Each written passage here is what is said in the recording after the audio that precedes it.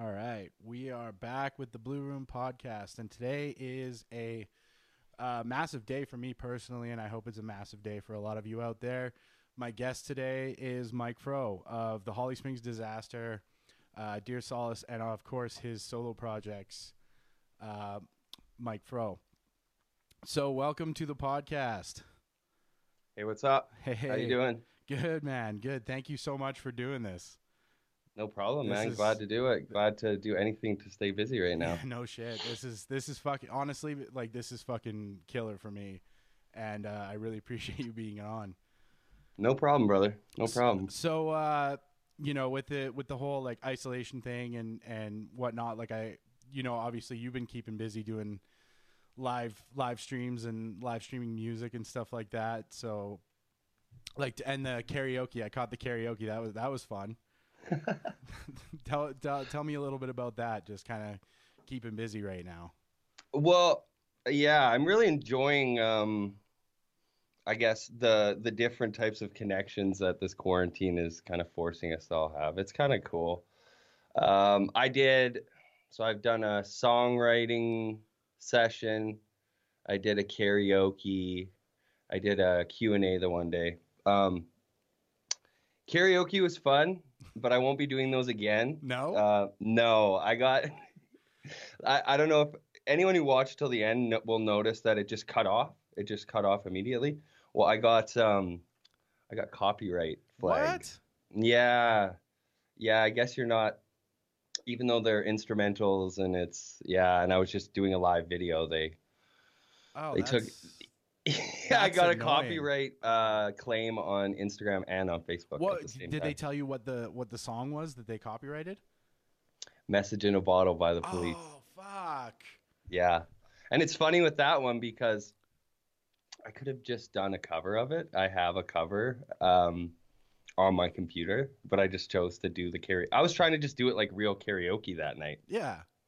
but it bit me in the ass. Oh, that's too So, bad. That fucking sucks. But yeah, I mean, I didn't dispute it or anything, so it won't affect me. that's Um, I'm not new to this copyright infringement no, that's game. fair. That was on Instagram or Facebook? At the same time, both. Oh, for fuck's sake. Well, I guess they're owned. Like Facebook owns Instagram, so that makes sense. So that they. Yeah, yeah, exactly. And they're Oh, probably using the same, I imagine it's a software they're using yeah. that is detecting, and they both detected it right at the same time Of and course.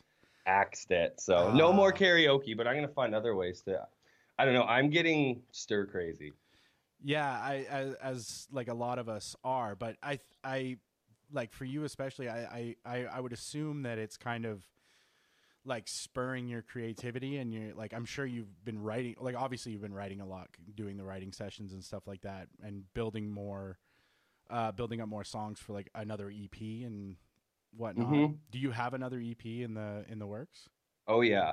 Oh yeah. I'm sitting on probably like 14 songs right now. Oh shit, Yeah, that's but they're for fucking like different things, different sounds, because I'm a little bit um I don't know, all over the place with the sounds and stuff. So yeah, I've got a lot of music coming.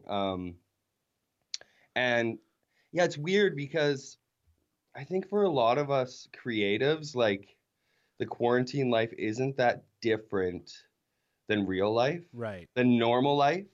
If you're like really passionate about your craft, you go to work and you come home and you do your craft all night. Or if you're lucky enough, you can do it all day because you can pay your bills by doing it, right? Totally. But yeah, I'm in a weird place because I'm loving this creativity. But I'm also like I work in healthcare Yeah. and I just am finishing up my college course right now. So I'm employed, but because I'm in this college course and doing clinicals right now, I can't go into work Right. because of cross contamination between work sites. And so I'm literally just like waiting. Yeah. I And I like to help. I'm a big helper. So, like, it's good. I was really creative for, I'd say, the first 10, but the past week, I've had to, like, almost force creativity. Mm, yeah. No, you're gonna sit down Yeah. and do something. You're gonna create right now. So I know exactly what you mean. It ebbs and flows, and it's kind of this whole situation has been really interesting in terms of that, because it does um you do view it as an opportunity where it's like, oh shit, like I can actually like make shit and be creative, and then you have like a bad day and you're just like, I want to lay on the couch all fucking day today and not do anything, and then it kind of, before you know it, like 3 days have gone by and you're like, well, that, and like what you're saying, you got to force yourself to get back into it. yeah, exactly. Oh God, I had one of those, and I chose the day started. I was like, I'm gonna do nothing today. I'm gonna watch Netflix, and I watched the Tiger King. Which is the hottest thing right now.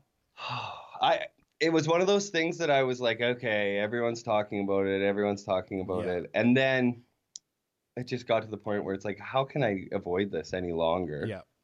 So watched it. It was great, but I'd say by like 5 o'clock that day, I was starting to feel like I was like, what am I doing? Like, why do I feel like I deserve a day to ride the couch?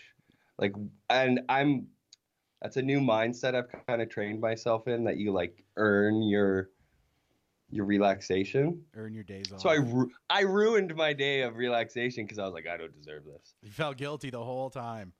That's 100%. that sucks. Yeah, but like you were saying, like if you apply yourself right now and you can catch up on everything that you're able to do from home, whether it's being creative or like do your taxes or something right now, which I did yesterday.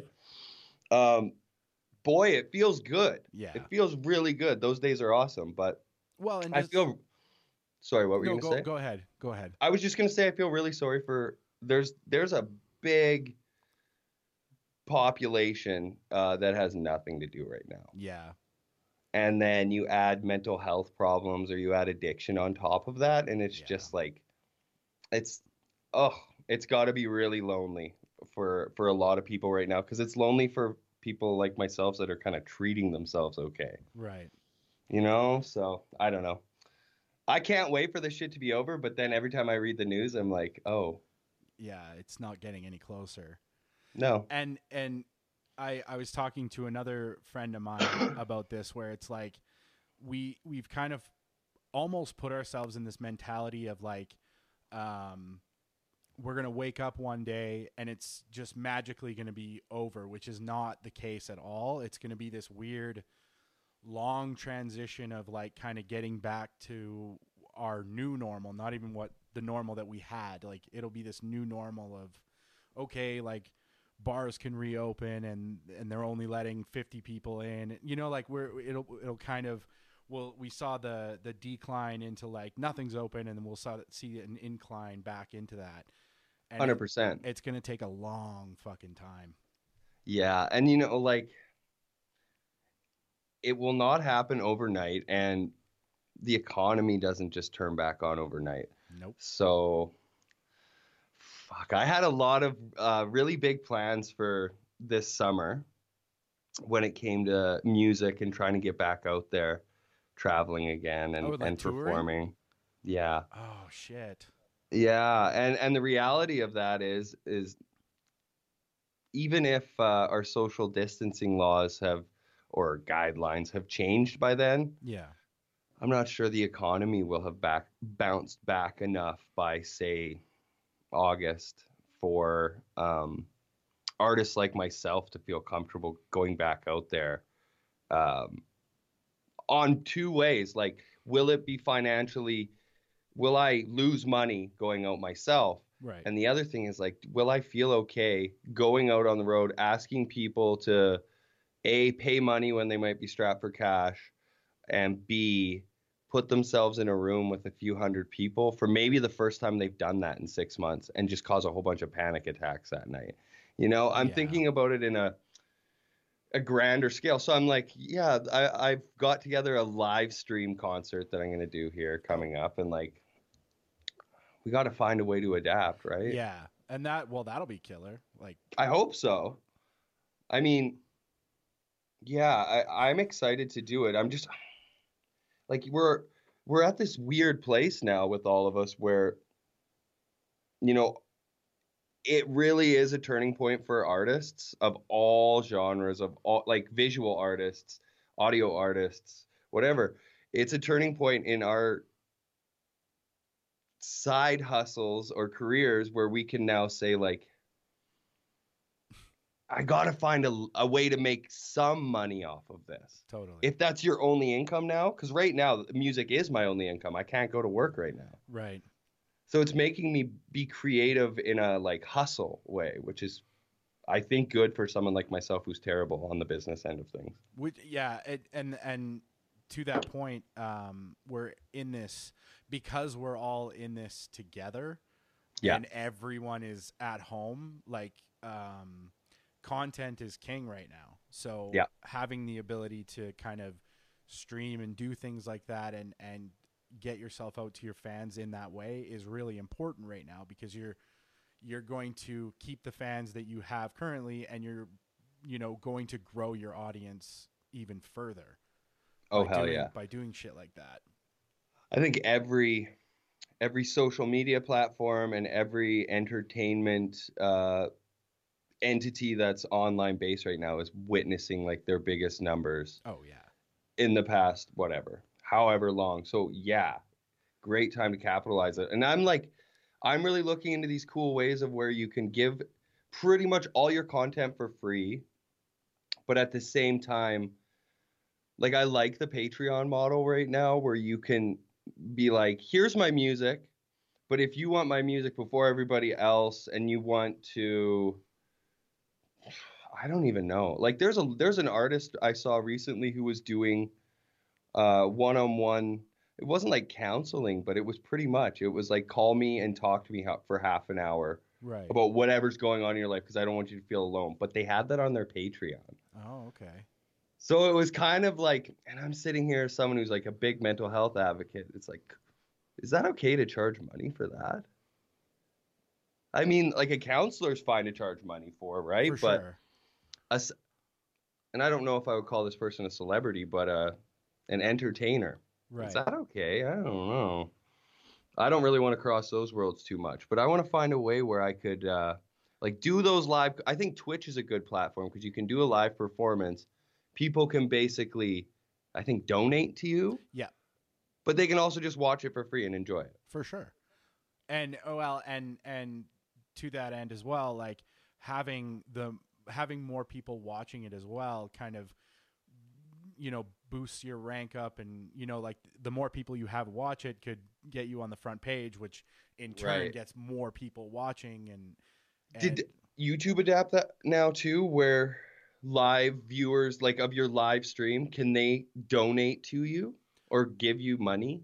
that much I don't know right now. I can't monetize my channel yet, I so think I that's the whole thing. I think that's the whole thing. Once you can monetize your channel, you probably can ask for it. probably, yeah. And there, and I would, in fact, actually, now that you say that, I think you can, because it's not they've kind of built this system where you buy what are called they're like called stickers or something. Okay. So then you as the viewer buy the stickers, and then you give the stickers to the streamers, which in turn turns into funds. I think that's how Okay. they've kind of. And So they're basically adapting the model from like porn websites. I guess Like so. the what do you like Chatterbait. That's Is that how they run that? yeah. That's Okay. how all those live feed things. I know a girl who makes a fantastic living off of one of those websites. And it's never like here's $5. It's like here's 20 tokens. Yeah, Here's 20 gold tokens. tokens, Yeah. right? Well, So and in turn, it's like the not to equate it to this, but it's the Chuck E. Cheese model. You know what I mean? Where you go in and you spend real money on the tokens to go play the games, and they give you more tokens than so you pay $20 and they give you 300 tokens. So yeah. you feel like you're getting good value for your money, even though in reality you're not, like it's kind of the same model where if you're giving them 20 gold stars or whatever the fuck it is, that equates to $5. You're not equating it in your head to $5. Right. Yeah, it's kind of that makes sense. I That's some guess tricky marketing shit right there. it is, and it's literally just to it's the what is it, the serotonin thing or the endorphins, like Yeah. for people where they can kind of feel good or whatever, just kind of almost Those like pleasure receptors, baby. yeah, oh yeah, it's all about that. Yeah, and they always like bing. You'll hear a bing that goes with it too. It's like training the. Oh, that was me that made that bing happen. Yeah, well, and what is that? There was a scientist who did the thing with the bell and a dog. He Yes. would ring a bell and then feed the dog. Ring a bell, feed the dog. Hey, here comes my dog, as I say that. And then the dogs would start drooling when Yeah. he'd hear a bell. Like Jim did to Dwight on The Office. Yeah. Oh my with the God, Altoids. yes. Yeah. Exactly. Yeah. Oh Lord. So I wanted to ask about like the healthcare stuff that you've been, because I've been following you for years. So, what aspect of healthcare are you moving into? So currently, I'm employed working with elderly in Okay. long-term care. So I'm a care assistant or a support worker, is what they would call it in some provinces. And so I'm going to school right now to get certified with that, Right. because once you work as that for 2 years, you have to get certified, or else you have to be certified within 2 years. So I decided to get that, and I'm still undecided if I'm going further into. It's either going to be psych nursing, or addictions counseling, one or Okay. the other. But I'm undecided right now. It's like, well, actually, right now would probably be a great time for me to just take out another student loan and keep investing in my education, because who knows how long till I'll get in the workforce. But yeah, I'm looking to work, inspired to try and get into the mental health and addiction side of things. Oh, that's good. That's yeah, because I mean you've had your own, like you've battled your own demons when it comes to that stuff, as comes through with your music and in kind of stuff that you've posted, like because you're sober now. Yeah. And have been sober for how long have you been sober now for? Oh, what's the date today? It's the March or April. Oh my God, it's April now. April 3rd. Wow. So in 9 days it'll be 11 months. Wow, good for you. Thanks, man. That's fucking killer. And I mean, like that's got to be, obviously good for your health, but just kind of a killer accomplishment, something you can be proud of, to be like, hey, like I'm not abusing myself in these and it takes a lot to kind of identify that within yourself.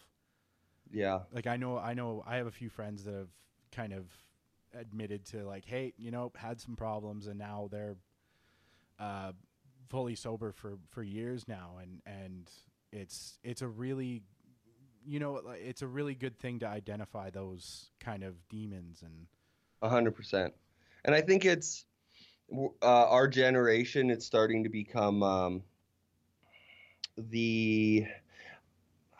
I don't want to just talk generally about guys, but just because I have experience with myself and my other male friends, it's just so ingrained in our Canadian culture, especially our prairie culture, to get shit-faced with the boys, right? Totally.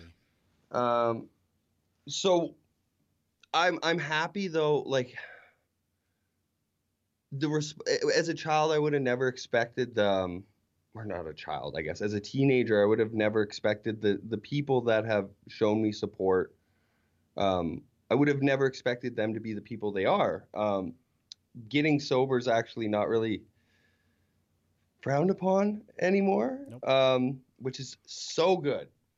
And I think there was a bit of a stereotype attached to getting sober, especially with our like the age group above us. Like they just stopped having fun, Right. or they became like.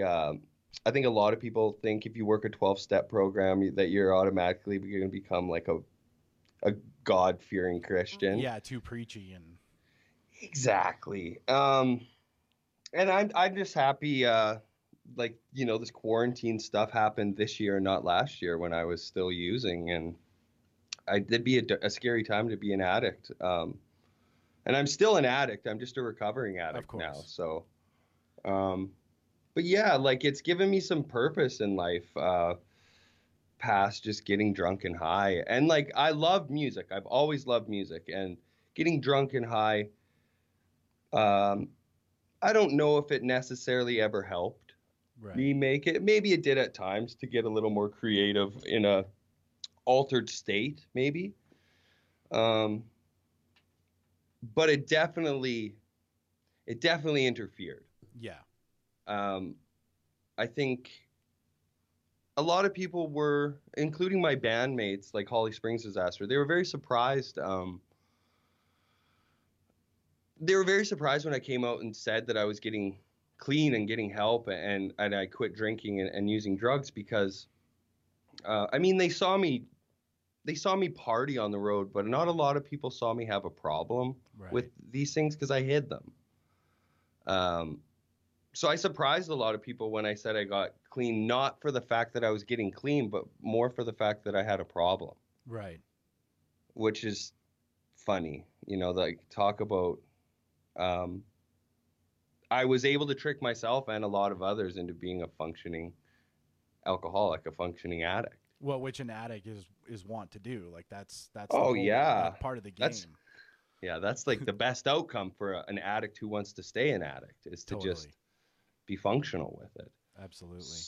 So yeah, I mean, it's been a hard year. I won't lie. The first bit of sobriety wasn't brought on by happiness. No.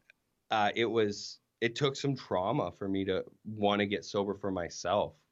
Because I think throughout my life I've had different. It's usually a girlfriend or so, or my ex-wife would notice.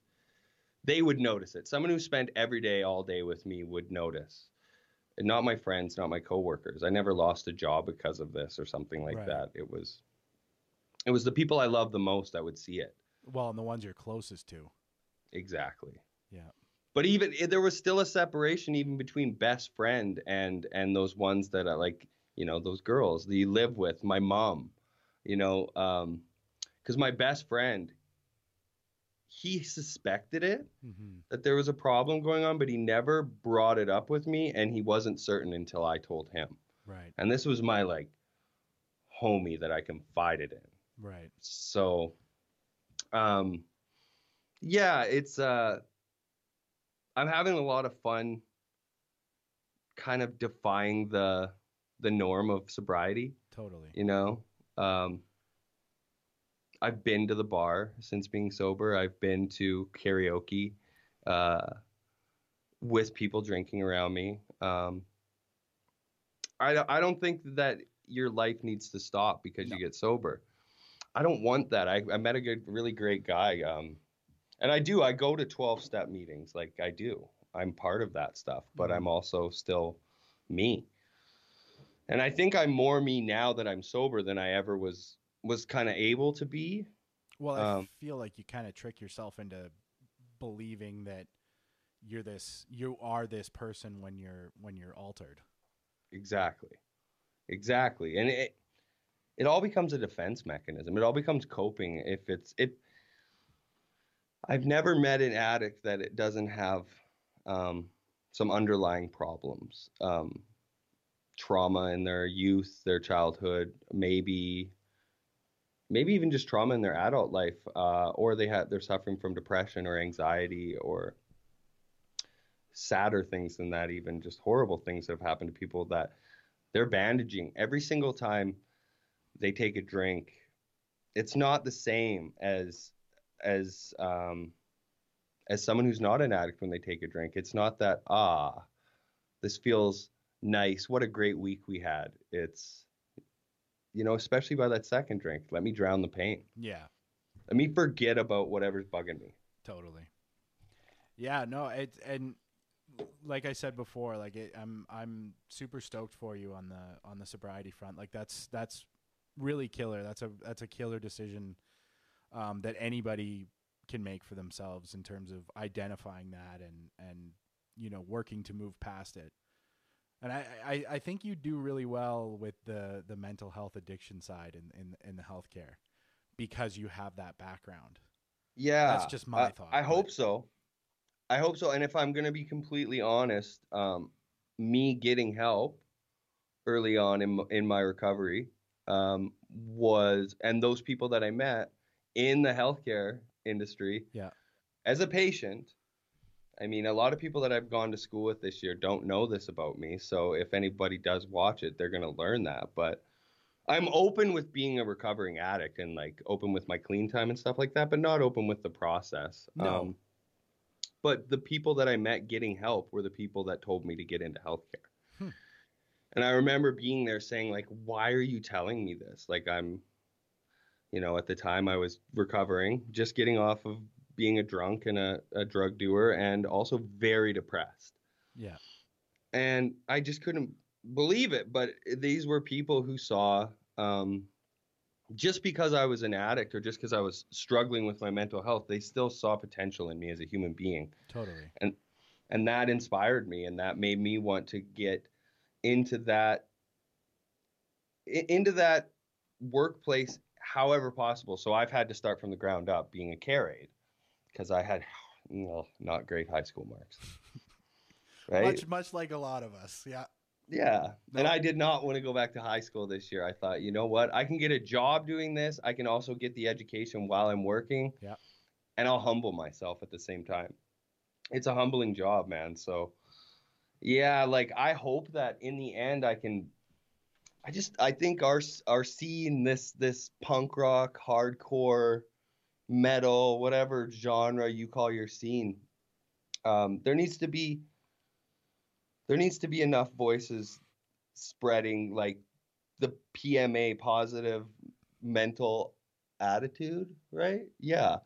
Because there's lots promoting like drug use and partying and stuff like that. But other than straight edge for me growing up, there wasn't a lot of, well, it was like straight edge or Christian bands that push like a healthy message, and then everyone else. Well, and it's funny that you bring that up because like in the case of say like Under Oath, they were pushing that message but secretly battling their own demons behind the scenes, right? Which there's been Yeah, plenty of articles. So it's kind of I don't judge that either. I no, I did at no, one point. I'll be honest, I did when I was still an addict.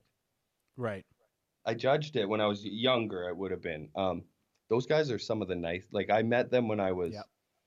18, very young. I met them. Yeah. They're some of the nicest people in the world, and of course they're gonna have problems just like anyone Well, else of course. does. They're human. That's Yeah. and we put I will agree with the whole the judgy part because like I did at one point kind of I had a little bit of a judgmental mindset when it came to like some of that shit coming out at the Hmm. time. Not anymore. Like, but you know, like we put these people on pedestals, and when that gets shattered, it kind of changes your worldview and skews it a little bit for a while, especially if you have if you're holding particular values, Yeah. you know, close to your own heart. And so that I fully agree with you on that. Like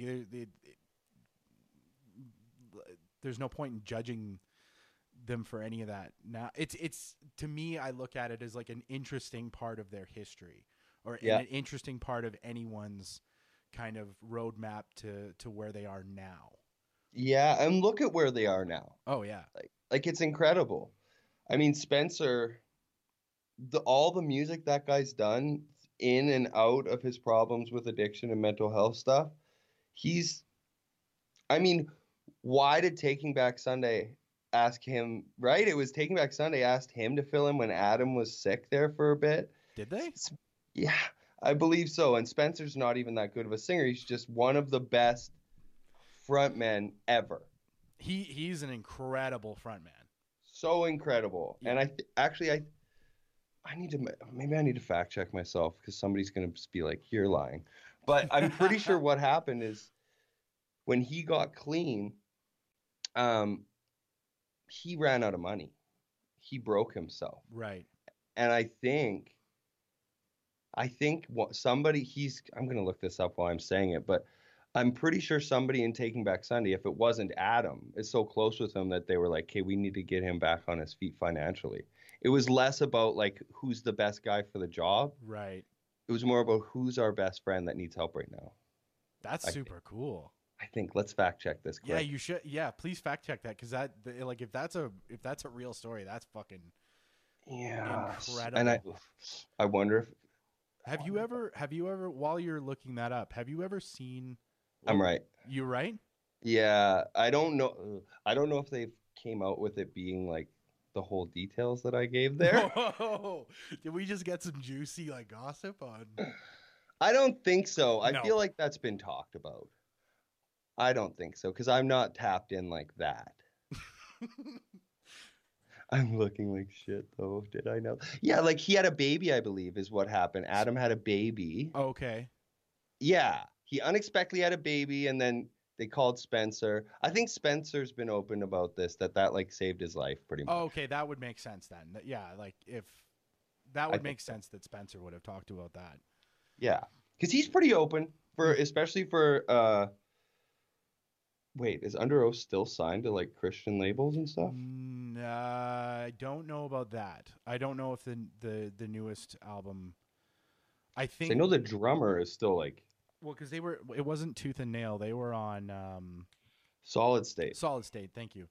Um, and I know. Oh, I was going to bring this up. If you've ever seen like that Under Oath documentary, that I don't know if it ever actually came out, but there was this Under Oath documentary going around that I happened to find on a torrent site that like had a whole bunch of like behind the scenes footage of like one of I think it was around the time that um, their Only Chasing Safety was definitely out, but I don't know if Define the Great Line. It They might were have. recording Define the Great Line, Right. weren't they? And there was studio footage mixed in with stuff. Yeah, there was studio footage and there was tour footage, and then there's this one part of the documentary where they go off and they're all sitting in a room, all seven of them sitting in a room, and they're like talking with their managers and they're going over contracts and they're trying to figure out why they're not making any fucking money. Because they're like, we're really popular, but like I think Solid State had them into this like crazy deal where they made no fucking money. Mm-hmm. Like that's happened a lot in the record industry and whatnot. And So much. but So much like yeah, it's weird. There's not a lot of money to be made in the punk hardcore genre to begin with. right, But then to have Crooks at the top of it, yeah, it just it just boils my blood. Like there's so many you can look up that have been I mean, all your favorite labels as a kid, their owners are just Google them. yeah, they're They've all done shady shit, oh yeah, I including those Christian labels. oh yeah, 100%. I believe that 100%. Yeah. I mean, I got to watch my tongue what I say about labels. I got a cease and desist from a label once for what I was saying. So, like, and like, this is from a punk rock label. And I just messaged the owner back on Facebook, like, get fucked. And like, is a lawsuit for me speaking the truth? How punk is that, bro? Like, get a grip. But in the end, a lot of those companies were doing whatever they could to just keep the lights on too. They weren't making a lot of money either. No, That's the thing. Like Under Oath at that time was like, what the fuck? Where's all of our money? Well, that record label didn't have it either. They no, blew it on some other band that sold nothing for them. yeah, exactly. And that's the other harsh reality that nobody wants to talk about in this genre is like, okay, Victory Records screwed over some big artists, Yep. but it was so they could put out like I mean, there's bands from Canada that got signed to Victory for one record. I have friends that got signed to Victory and then got screwed over. Like Exactly. yeah, And no offense to your friends, but they probably didn't clear the 5,000 cap mark of sales, no. right? And if you're not clearing that, not only are you not making them money, but they're losing money on Yeah, you. exactly. Yeah. Like they lost money just putting out your record.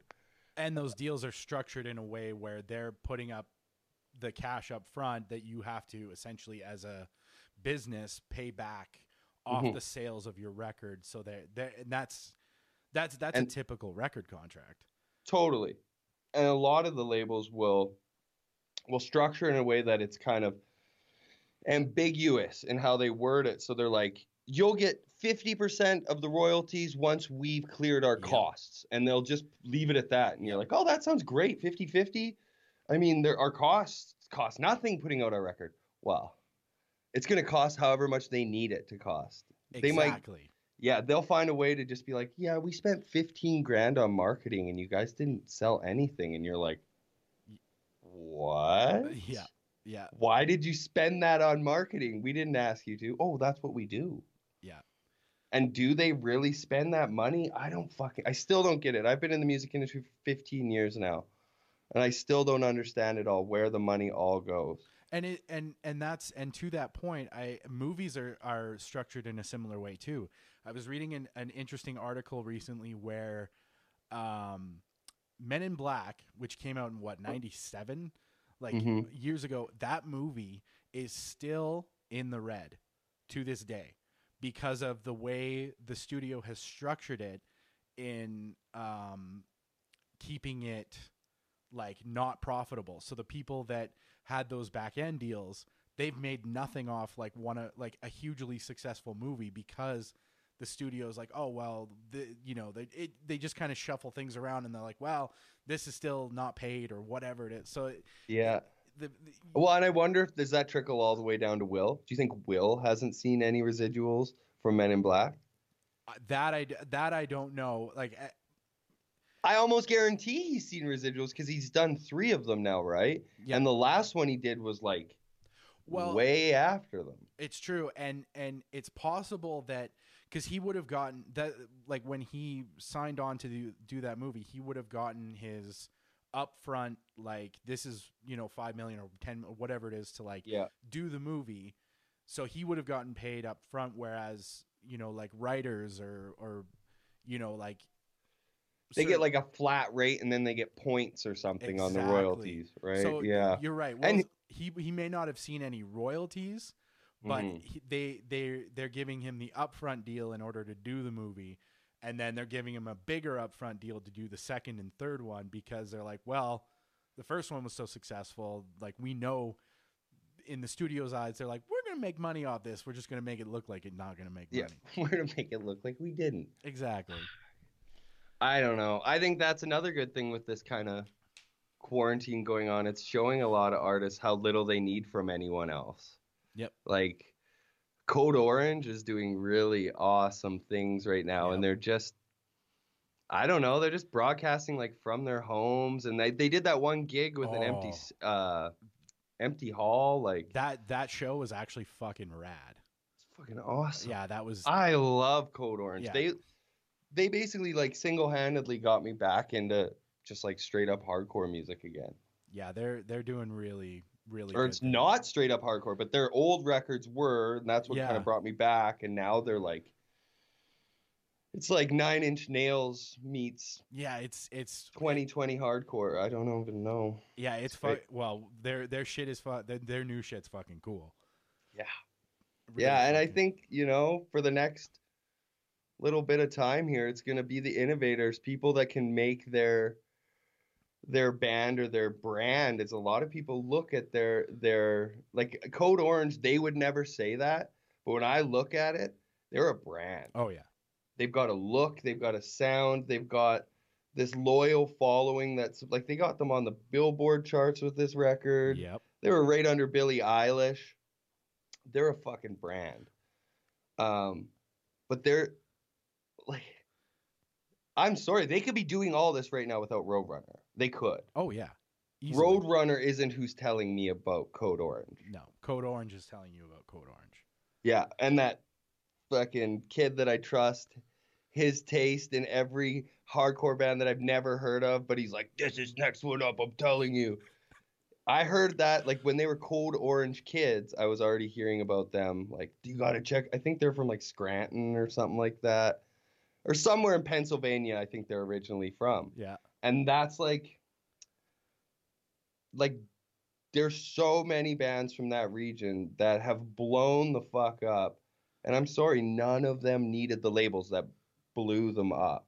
No, and that's I mean we're living in the the SoundCloud era, the Spotify era, and the like you can literally do everything on the internet with a little bit of, like look at Lil Nas X. Yeah. Like that dude put that song up on SoundCloud and blew the fuck up. Yep. And he owns 100% of the royalties for that, or 100% of the rights for that song too. Does he? I think, yeah, like him and whoever the producer was on it, because they had no distribution deal or anything when they first inked it. Like, young man is laughing. Well, and so how does because I know Trent Reznor, there was the whole Trent Reznor thing and Atticus Ross.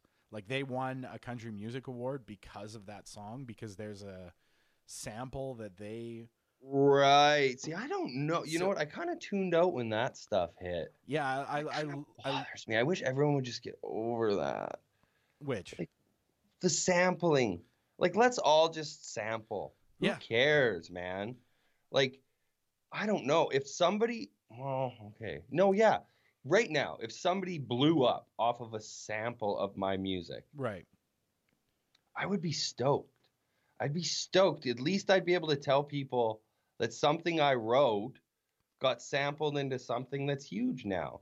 Um, I there's just so much greed attached to this yeah industry, and like people that were living super lavishly had to kind of check their pocketbooks when the whole streaming age came in, and now this is their new way of trying to get a dollar out of a young artist. It's usually a young artist that's getting sued over a sample. well yeah, and I mean I would hope in the case of like the like when it comes to Old Town Road and Trent Reznor, like I would hope that he's just kind of like, because like the dude's massively successful himself. He's a fucking Oscar winner.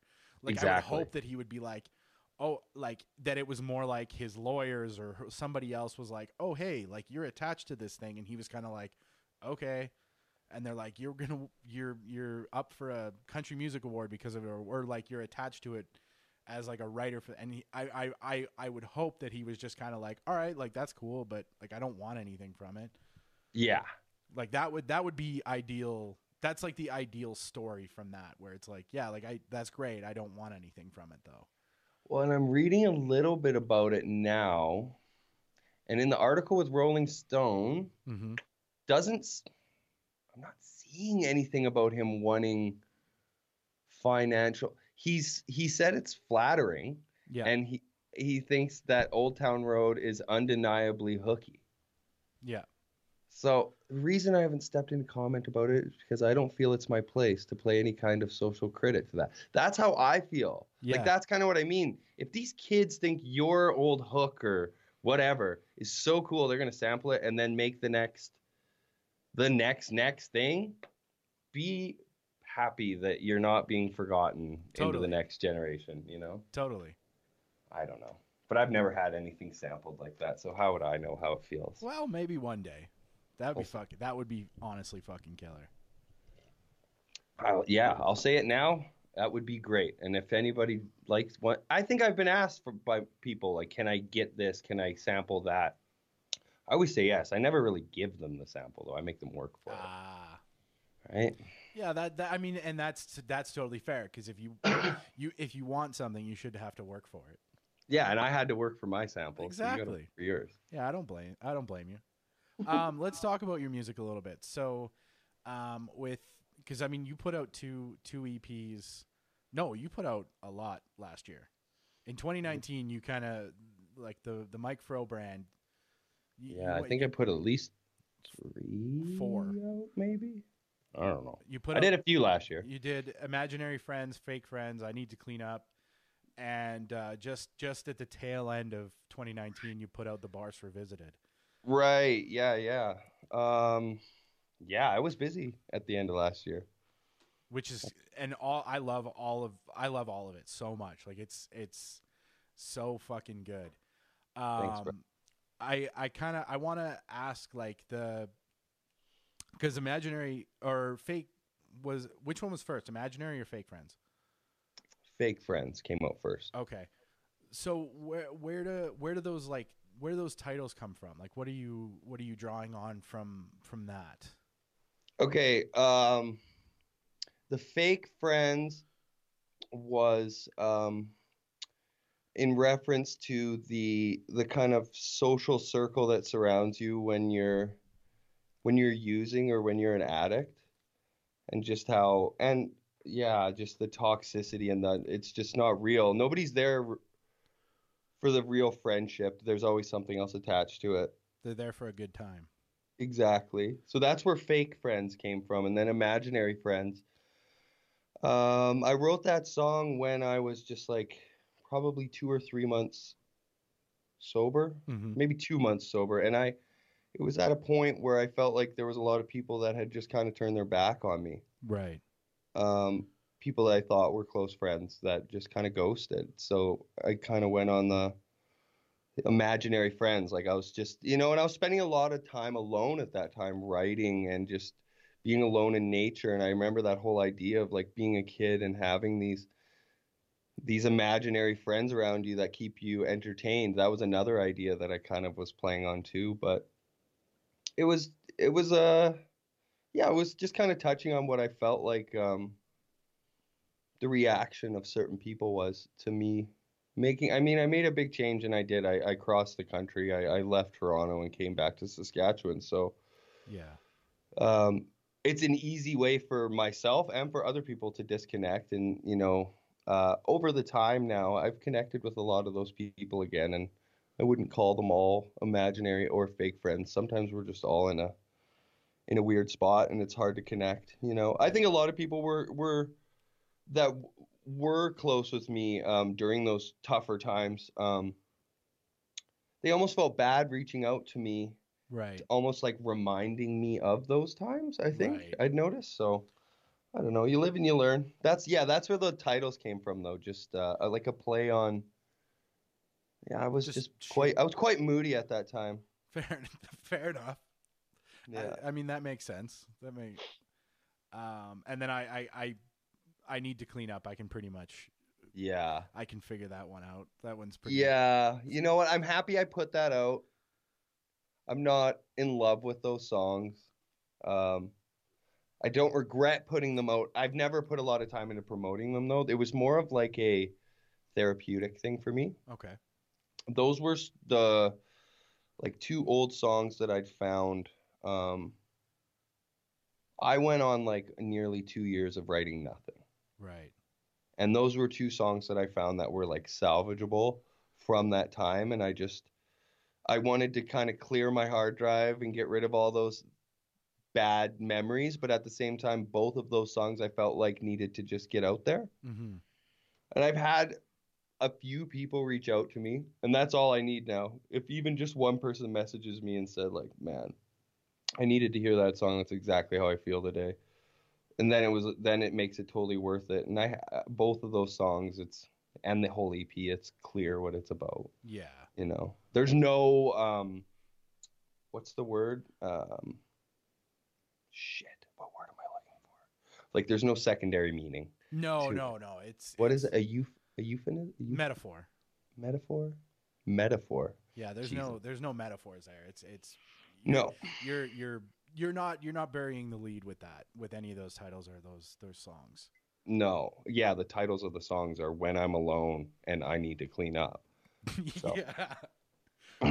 So, one thing this has always kind of stuck with me for years and years. One thing I want to ask you about is so you put out the Barce Revisited in December, yeah. and obviously the Barce was a Dear Solace song Yeah. that featured the piano motif from Showdown, Right. a Holly Springs song. So that piano motif that kind of starts off that song has kind of like that's followed you for a really long time. And like, so like what tell me about that specific piano like motif just kind of popping up every so often in your work, and Yeah. like what that means to you. Whoo. You know what? It's like one of those things that I'm not even 100% sure what the real memory is anymore, or if Right. it's something I've made up. Okay. I'm pretty sure That piano part, I wish I should text Tony right now because he'd probably know. Um, I believe that song was written as a Dear Solace song before we had written My Pet Monster Okay. and Showdown, because that's like the whole bridge. Yeah, It's yeah. Showdown into My Pet Monster. And when we wrote My Pet Monster, I don't think it had that as an intro. Like it wasn't something that we were conscious of. I believe how it went was we wrote Showdown. We had the piano breakdown in that song do do do do do do do do do. And then if you listen like the end of that breakdown, it just kind of ends and that piano continues on. Well, Doom, doom, doom, doom. Where it kind of just echoes out and then it do, do, do. Yeah. Yep. And I think really what happened was we wrote those songs. We started jamming them. I was playing the keyboards live at those practices, and I realized, shit, this is in the same key Right. as the bars. No, you know what? That's not how it goes. This is believe me, Mike, this is endlessly fascinating for me. I Mm. Well, no, because I just realized, like, it's called the bars. Right. And that's another thing I want to ask you about is like where That's what we called the bus. Our bus that we drove in, we called it the bars. okay, That picture that you're seeing on the cover of the Bars Revisited, yeah, that's all of us sleeping from Holly Springs disaster in our bars, our bus. that's what I assumed. Okay, so that's where cuz I tried to Google like what a barse is and Yeah, there's like it's a made up word, man. what I could find was that it had something to do with fish and I was like, well, I don't fucking think that that's what it is. But okay, so it's literally just a made up word, the barse. Yeah, Oh my god, that is awesome. yeah. It was like, hey, bud, meet me at the bars. Like, meet me at the bus, and then it just went to bars. Meet me at the bars. Oh, that is endlessly Canadian. Holy fuck. Yeah, so Canadian. And now that I just like, no, because it was called the bars. The song was? Yeah. So if my song was called the bars, that obviously had to have been written as I was touring with Holly Springs Disaster, because I don't think like that bus was from my original band, Away From Here. Okay. And I don't think we called it the bars. I think that was a Holly Springs thing. So that story should actually go, band wrote My Pet Monster and Showdown, and then I really liked that piano part Right. and wrote The bars. Everyone in the Room Knows But You, I think, out of it. I don't know anymore. That's like 13 years ago, Oh, or easily. 14 years ago. Yeah, 2006, 2007-ish. Yeah. That's I still, I don't know. I love that part. That's probably, that whole section of the Holly Springs record is my favorite part of that record, and that part of the Dear Solace record is also my favorite. I just love that part. and I would agree with you. It's so recognizable, especially like well for me and I know for a lot of people that have been listening to cuz we me and my friends like we all still like jam the Holly Springs album endlessly. Like every once in a while it's just like fuck, I need to listen to something like heavy and angry and beautiful and fucking like just so joyful at the same time. And that album encompasses all of that Right. in those what is it, eight or nine songs? Like you guys, I think it's 7. is it Maybe 7? it's 8 with an intro. Yeah, like you I'm pulling it up here. It's 8 with an intro. Yeah, and I love the intro. Just that little like does it just the kind of walking through the door, lighting a smoke, and the to let me. Oh my god, that shit is it's just so endlessly fucking uh recognizable and fucking that defines my teenage years and my well and you know early kind of 20s, and I know it does for a lot of people in Canada. Like I think for me I would I'll go on record saying that Holly, and I'm not just saying this because I'm talking to you now. I'll say this because it's legitimately true. Holly Springs is one of the most influential bands that ever came out of Canada. I don't know about that. Dude, it's I fucking truly believe that, and I've always believed that because those songs are perfect. End to end, that album is fucking perfect. I love that record too. I appreciate that, man. And like I said, I'm not just saying that because you agreed to do this today. I've always felt that. I appreciate that. It's weird for me, like just recently we got a nod in alternative press. Really? Yeah, like just recently about us being one of the forefathers of Southern rock. See, I'm not wrong. Like, no, you're not. But to dude, me, I'm just like, okay, it gets a really weird situation with Holly Springs because I'm so proud of those songs. Yeah. And very proud of what we did as a band. But I think what a lot of our followers don't realize is like when we were out there doing it and going hard and touring for like 8 to 10 months a year, nobody talked about us as being one of like the most influential Canadian hardcore bands, or like we kind of had a bad name actually because there was damage done at our shows sometimes, and like we were a wild bunch. So when we were we were dying for some respect, and for some credibility. We weren't able to find it, and then we broke up right as it was kind of starting to peak. We thought it was starting to peak. We were starting to do really big, good shows, headlining them then. No, we'd been doing it for a while, but like those rooms were starting to get up into the thousands. People rooms and stuff. But the legend and like people being like, that shit made my life, and like the tattoos and like all the craziness that happened like after we broke up. That whole legend has happened between like 2010 and now.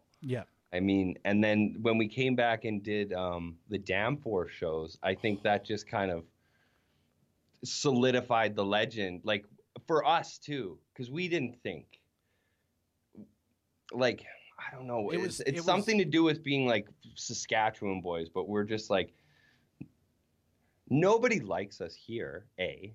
Like we have hardly any following in our home province, and it's ingrained in us as a Saskatchewan society, as farmers, to downplay your success, to not gloat, to not, because nobody likes somebody like that out here. They're just like, fuck off with your pretentiousness. Right. So we played into that, and then, or not played into it, that's just who we were. But then when we came back and did those shows, and it was like, dude, I lived in that neighborhood at that time, and I went to the Danforth all the time for concerts. And for me especially, it was like, I don't think the rest of the guys got it as much as I did. Like, the fact we were at the Danforth for 2 nights selling that venue out. Like at the company in that, other artists that are selling that venue out for 2 nights at that time, like there really wasn't a lot of other Toronto acts doing it. They were way bigger. They're either like way bigger, or, I mean, people have done it since us. I think Silverstein has done like 1 or 2 nights there and stuff, maybe. What's the capacity of the Danforth? This is another thing I wanted to touch on. I'm not sure. Maybe 2,000. Okay. Maybe that's, and I've seen the videos from the Danforth shows, and they, like, the place is fucking packed. Yeah, it was nuts. Oh, and I when you guys announced those shows, I was working for WestJet at the time, so I had the, like, I live in Calgary, but I had the ability to fucking hop on a plane and get to Toronto to go see them, but I had to work. Like, I couldn't get the days off to go to work, so I was forever bummed that I didn't, because I saw you guys play basically every time you came to Calgary. Yeah. I think, and like the Gateway show where you did the all ages, and then the The 18. bar show afterwards. Yeah, I went to both of those. That was a fucking fun day. Dude, Um, that was but a wild night. no, I think you're definitely right that hindsight being what it is, everyone is looking back and appreciating what you guys did. In hindsight, when you're in the moment, I know there was lots of us that obviously loved you guys and went out to every show and stuff like that. But you're right, you weren't necessarily appreciated at the moment, right? And Right. it's kind of one of those, like, you either die a hero or you live long enough to see yourself become a villain.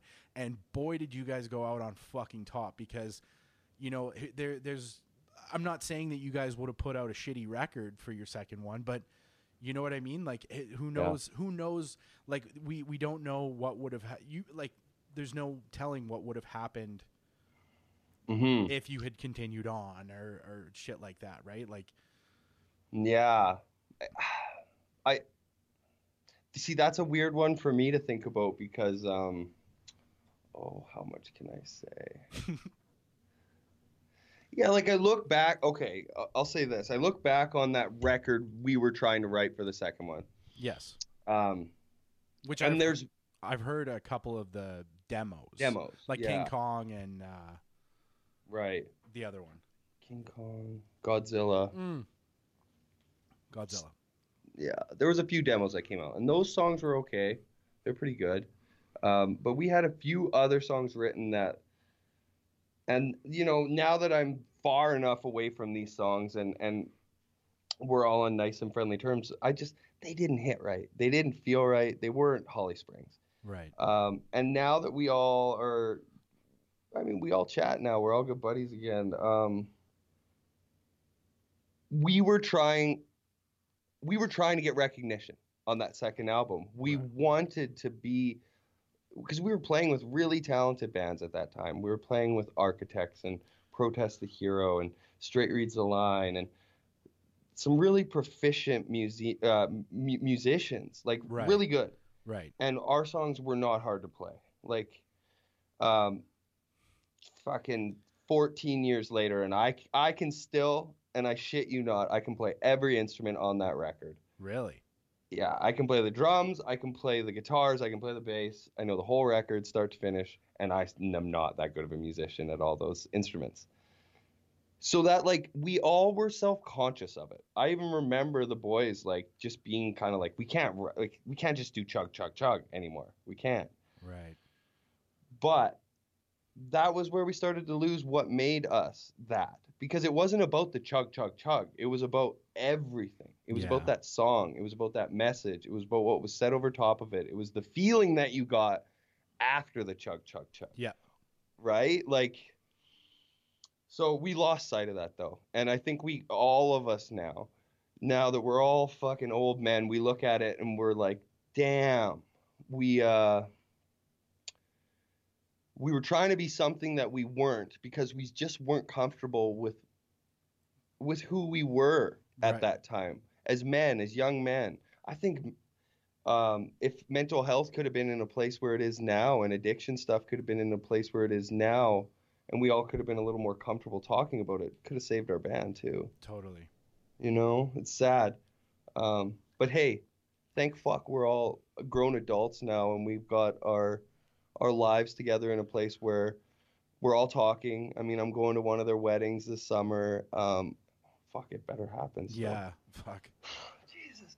But like, I wouldn't change it I wouldn't change any of it for anything in the world. No. But if I could go back, the only thing I would change is just being more open and honest with each other about, like, feelings.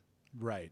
Which is fucking hard as young men to talk like that. Well, you don't want to be the fucking loser who talks about his feelings. No, I talked about it enough in my lyrics. I didn't need to talk about it in person, my feelings. Yeah, and that's fair.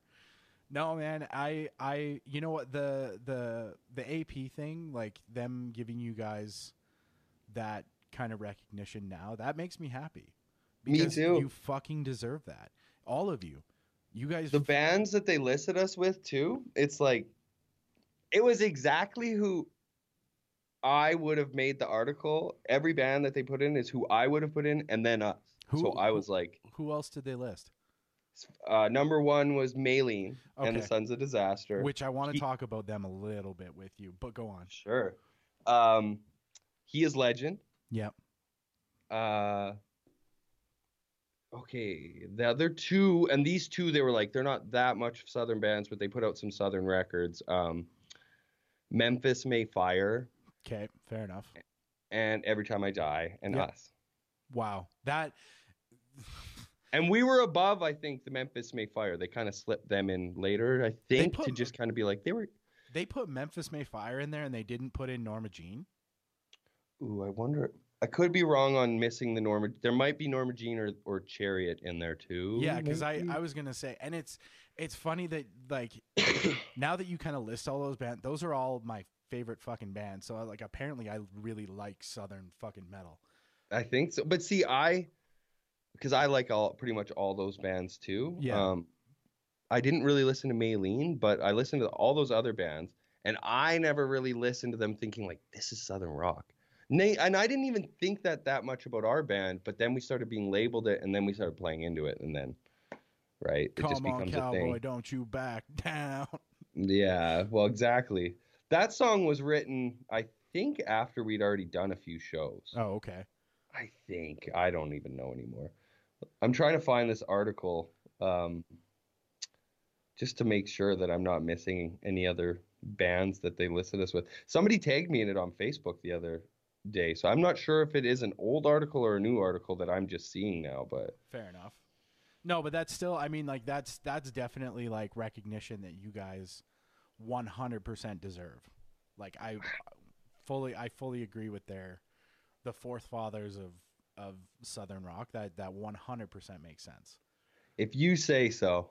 Well, I'll go to my grave saying it. And yeah, and in terms of like, I mean, it's kind of nice to hear. It kind of gives a little bit of closure in terms of like hearing that you guys didn't feel when you were writing songs for a second record. It's comforting knowing that you recognized that it wasn't true to yourselves. So you Mhm. didn't follow, you know what I mean? Like it's kind of, it's almost comforting hearing that in a Right. sense where it's like, you know, obviously there's lots of us that would have loved a second record, but in the case of like, let's say Maylene made 3 really great records. And then I actually, when they came to town, they played the Gateway, and I was talking to Jake because they had come previously. Actually, they came to Calgary on the tour where Skylar from He Is Legend filled in for Dallas. Oh yeah, I don't yeah. know if I you remember saw. that tour. Yeah. So actually wound up hanging out with them. We went to a Denny's after the show when Of Skylar course. was with them. Yeah.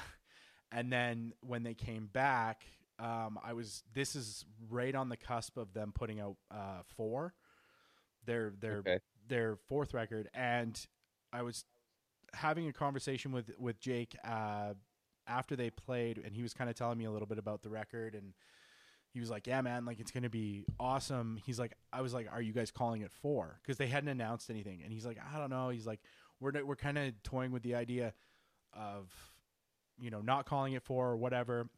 Right. Then the album comes out, and it's not them.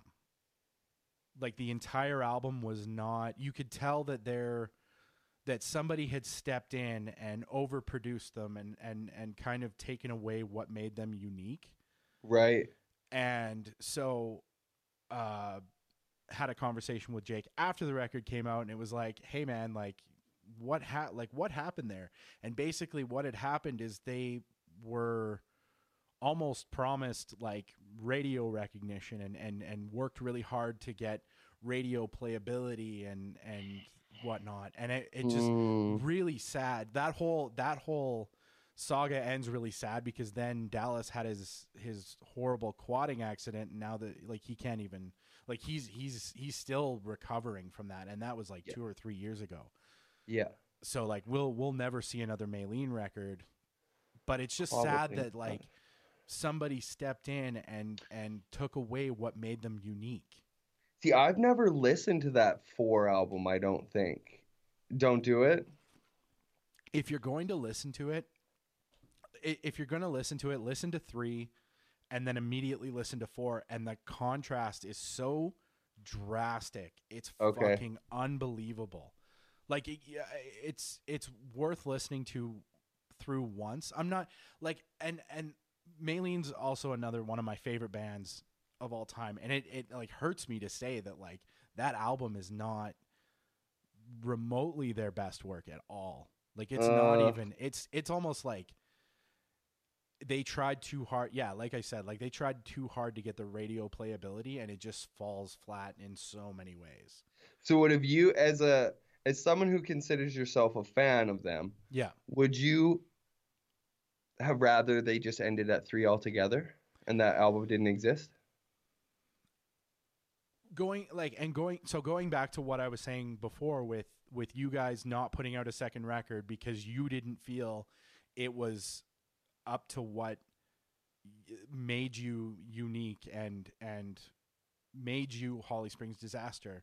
Hmm. I 100% would say yes. They should have. If I would have rathered that record not existed. Right, You know what I mean? Like it doesn't take away from what they gave us with 1, 2, and 3, right, but it kind of just like it's almost like you can kind of look at it like what was the point then? right. Because you Well, and weren't they were see, with that, but here's the thing about just my experience with that. Like at the time, I definitely know all five of us didn't know what we were writing wasn't working because because you're in the thick of it.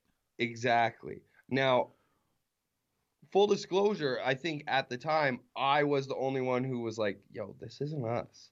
I was saying that, but I was also the only one not living in the house. There was a house that we had. In Moose Jaw.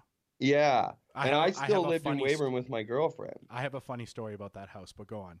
The Cube is what we called it. But yeah, like we were writing like all wrong for that record. Mm-hmm. Um, and at the time, me feeling like it wasn't us was separating us too, because I think whoever was writing those songs at the time really felt it was us because it was them. Right. But I mean, yeah, I'm just so happy now. This far down the road, we at least all five of us now can agree on the same thing. Like, yeah, those some of those songs were not good for us. And what was good about us, we can all agree on now too, as grown men, which is pretty cool. That is super cool. So who knows? You know, you never know. We're all stuck on quarantine. Maybe we'll finish a record one day. Oh my god. Please don't give me that hope. And like I would fucking that would be killer. I'm stuck at home, man. Uh, There's nothing but possibilities this is right true. now. It's funny you bring up the house in Moose Jaw because in 2009, so this would have been I was actually in a band and we went on a tour. We started in Winnipeg and then worked our way back through Saskatchewan Okay. and back to Calgary. And our show that we had booked in Moose Jaw wound up, the promoter, I think it was the day of, was just like, hey, show's off. Like, we're like, show's not happening. And we were on, there was three bands on tour, one from Ontario and the two of us from Calgary. So, as a group, we were kind of like, well, we have a day in Moose Jaw. Like, what are we going to do? So a couple of the, people from one of the other bands, they were like, you know what, why don't we go and talk to like City Hall or whatever and see if we can get a permit to play at the little amphitheater Right. in the park there. So we wound up getting a permit to do it, and we put on a free show for just whoever showed up. So while we were like setting up, these 3 kids or whatever came over and they were just like talking to us. They're like, "Hey, you guys are in bands. This is cool. Like, we want to talk to the guys in bands." Yeah. And so I was talking to them, and I knew that you guys were from or were like living in Moose Jaw, or Right.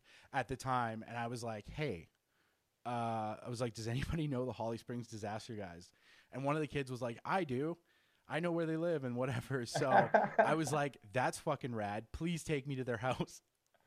And I am not that guy at all. But for whatever fucking reason that day, I was like, "No, I want to meet them." So We're going. somehow I wound up at the Cube, as you call it. Yeah. And I think it was Andy and Josh were at the house. And they were in the living room watching an old Stanley Cup like playoff game on the TV, just doing bong rips.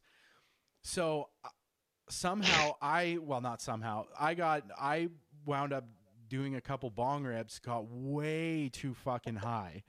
And then I had to find my way back to the park to go play this show. And I showed up. My bandmates were so pissed because I just fucking disappeared. And like I showed up like maybe 10 minutes before we went on to play. And I couldn't even remember the fucking lyrics to my songs because I was so ripped out of my fucking head. It was amazing. It was one of the most amazing days of my life. Wow. Yeah, it was fucking so random. And that sounds exactly like what would happen in Moose Jaw, though. Like, of course. Like, I'm sure if you came to my hometown right now and stumbled upon some kids and said, "Yeah, where's somebody know where I live too?" It's fucking creepy. And of course, you got too high. Oh yeah, we got everyone too high at that house. Oh yeah, it was bad. I got a whole tour too high. My girlfriend, she met up with us like halfway through the tour, and I'd left her a bunch of pot and was like, "Yo, make this into butter and bake for us. So when we get here, you know, you'll have all this baking for us." Well, she did, and it was killer stuff. Like, even for me, who was like the godfather of edibles and everything, it was really strong. So then it was banana bread. Oh. You can ask anyone on this tour too. Like, Structures was on this tour. Yeah. Architects and Textbook Tragedy. Right. And I was feeding people the banana bread, and like one slice was like making people so high they were vomiting, like they were nauseous high and shit. And at the same time, I won't name names, but there was somebody in one of the bands that brought basically like a honey oil like processing unit with them, and just had a bag of like shake trim from the grow op or whatever, and they were just every day just running honey oil, so they had honey oil to smoke. Like, that's Trailer Park Boys of them. I was just gonna say that like at that time, the way that we lived and the stuff that we got away with, I very much felt like Ricky from the Trailer Park Boys. Oh, that's amazing. We pulled up to a spot check in Northern Ontario, a spot check for a kidnapping, like Amber Alert type spot check. And we were in the bus, the school bus. Yeah.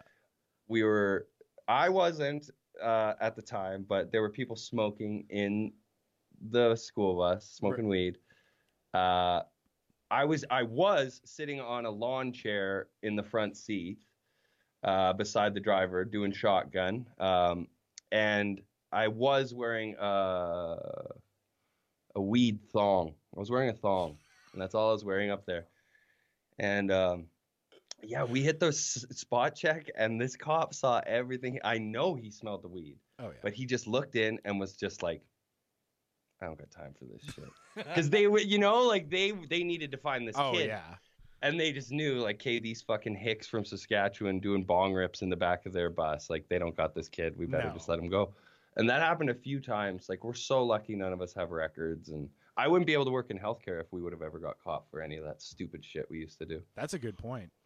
Yeah, man. I'm very lucky. So, I live a much safer lifestyle now. No, that's good. That's good. Dude. That is fucking one hell of a tour story. Jesus Christ. You want to hear the craziest? Well, that was my next question. I've got two of the craziest tour stories ever. All right. And one is just like, I probably shouldn't name names, but I may have already told this in a public forum. So, well, when I was 18, my first band, like right when we graduated high school, my first band got asked to do the Canadian dates of the Warp Tour. Okay. Um, we had a really good selling CD on smartpunk.com, if anybody remembers that website. Wait, what year was this? 2004? Okay. I'm 2000, yeah, so you 2004. so you would have done the Calgary date then. Yeah, Oh, okay, so I probably would have been at that show. But go on. I think probably. It was the year. Were you at the Calgary Warp Tour where Coheed and Cambria played, and he was like, the singer was Claudio was fucking wasted and was like talking shit to the crowd and making fun of him, and a tornado hit that day, or like, I think I watched Coheed either the next year or the year after that. I've heard about that, but I didn't see it live. I must have been watching somebody else at that point. okay, well, it was that year. But yeah, so we're on Warp Tour. We're way out of our element at this point too, because we're just a little rinky-dink band from Weyburn. We're all from Weyburn at this point, which is like 10,000 people. Right. First show of the tour is at the UBC, so the University of British Columbia, on the campus grounds for Warp Tour. I think at the time they called it like Thunderdome State. I don't know. It was a huge fucking. Oh, and yeah. we're just like we hadn't played for more than like 200 or 300 people at this point. Right. And we get there. The show itself, our first Warp Tour show went horribly. There was probably there's 20,000 people at Warp Tour, right? Oh, easily. Probably. Yeah, easily. There was like 25 watching us. Oh. Maybe. So it was fucking. I remember just being like, "Oh, we suck. Like, why are we even on this tour?" But then, and like the people I met on this tour really helped with everything that came after it. But at the time, I was just like a fish out of water.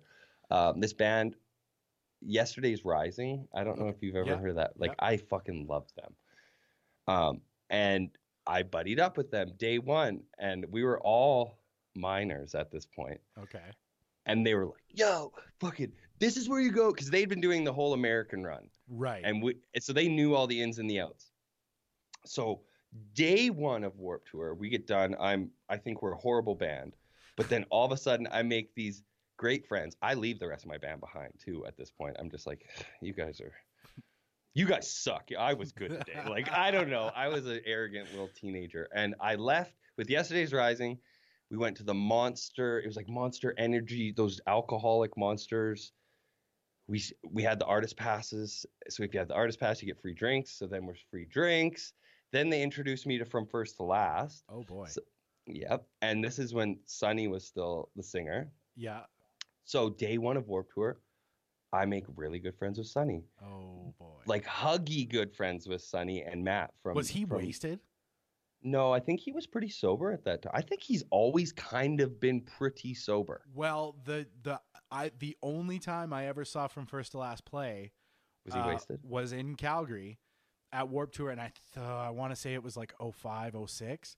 He was fucking wasted on stage. Okay, so maybe I'm wrong. He was a minor when I was playing. He was that like makes 15 sense. years old. Yeah, that makes sense. He, like, when I saw him, that would make sense that it was a couple years later. When I saw him play, he couldn't even he could barely stand up, let alone actually like stay in tune with the song. It was actually really sad. Like, it wasn't funny to watch. Like, because I really wanted to see them play, and it was a bummer. But anyway, go on. That's one of the most, like, I find that so sad when I see an artist like that on stage. It makes me so sad for them, and sad for the whole audience for wasting their money on that. I don't think that there's too many videos of me like that. I don't know. Like, I'm trying to think if there was any nights that I got that out of control on stage. I usually saved it for afterwards. Okay, regardless, I'm not finishing this story. So I make good friends with From First to Last.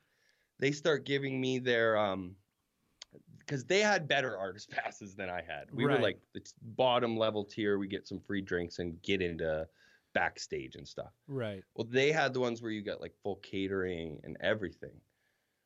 And I will always say, like, Matt Good from First to Last is probably one of the nicest people I've ever met, ever playing music. So every day he's giving me his artist pass to go get lunch. And so the one day I'm with the guys from yesterday's Rising, and I'm wearing From First to Last. It says I'm in From First to Last on my little carabiner pass thing. Well, all of a sudden, and I swear it was the only reason I got invited is because the guy looked and was like, "Okay, he's from First Last. They're kind of cool. He can come too." So we got invited onto a very, very big band's, like a punk band's Bus. tour bus. Okay. And this is my first experience now on a tour bus. Right. And these guys are legends. Like, I'd seen them at least 5 times as a kid. Their band name references drug use. And they're just fantastic. But Is it who I'm thinking it is? It might be. Okay. I'm not gonna confirm nor deny. Okay, yeah, you don't have to confirm nor deny on the air. But so yeah, I walk into this bus. I'm surrounded by guys that I'm just like, oh my god, like they're all legends to me, and I'm just out of my league.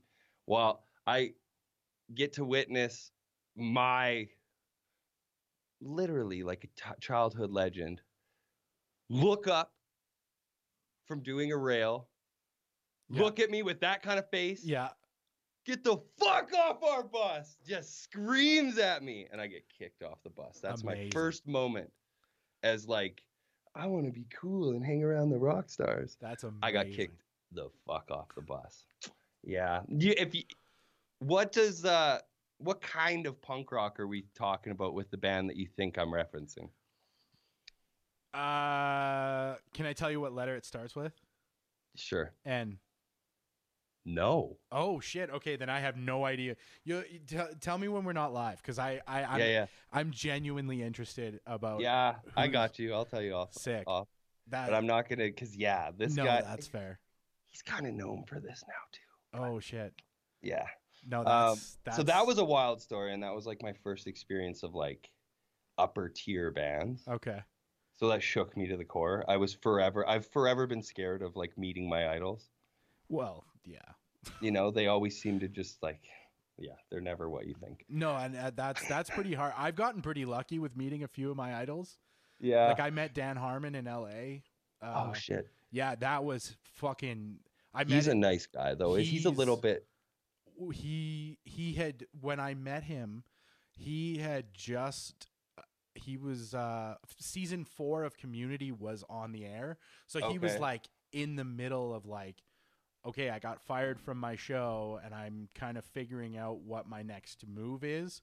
So he was just doing we went down to go see him do his podcast, right? So he was just kind of like, he was obviously still very famous, but like I stood there and like talked to him for like half an hour. Like he was, you're right, the nicest guy in the world.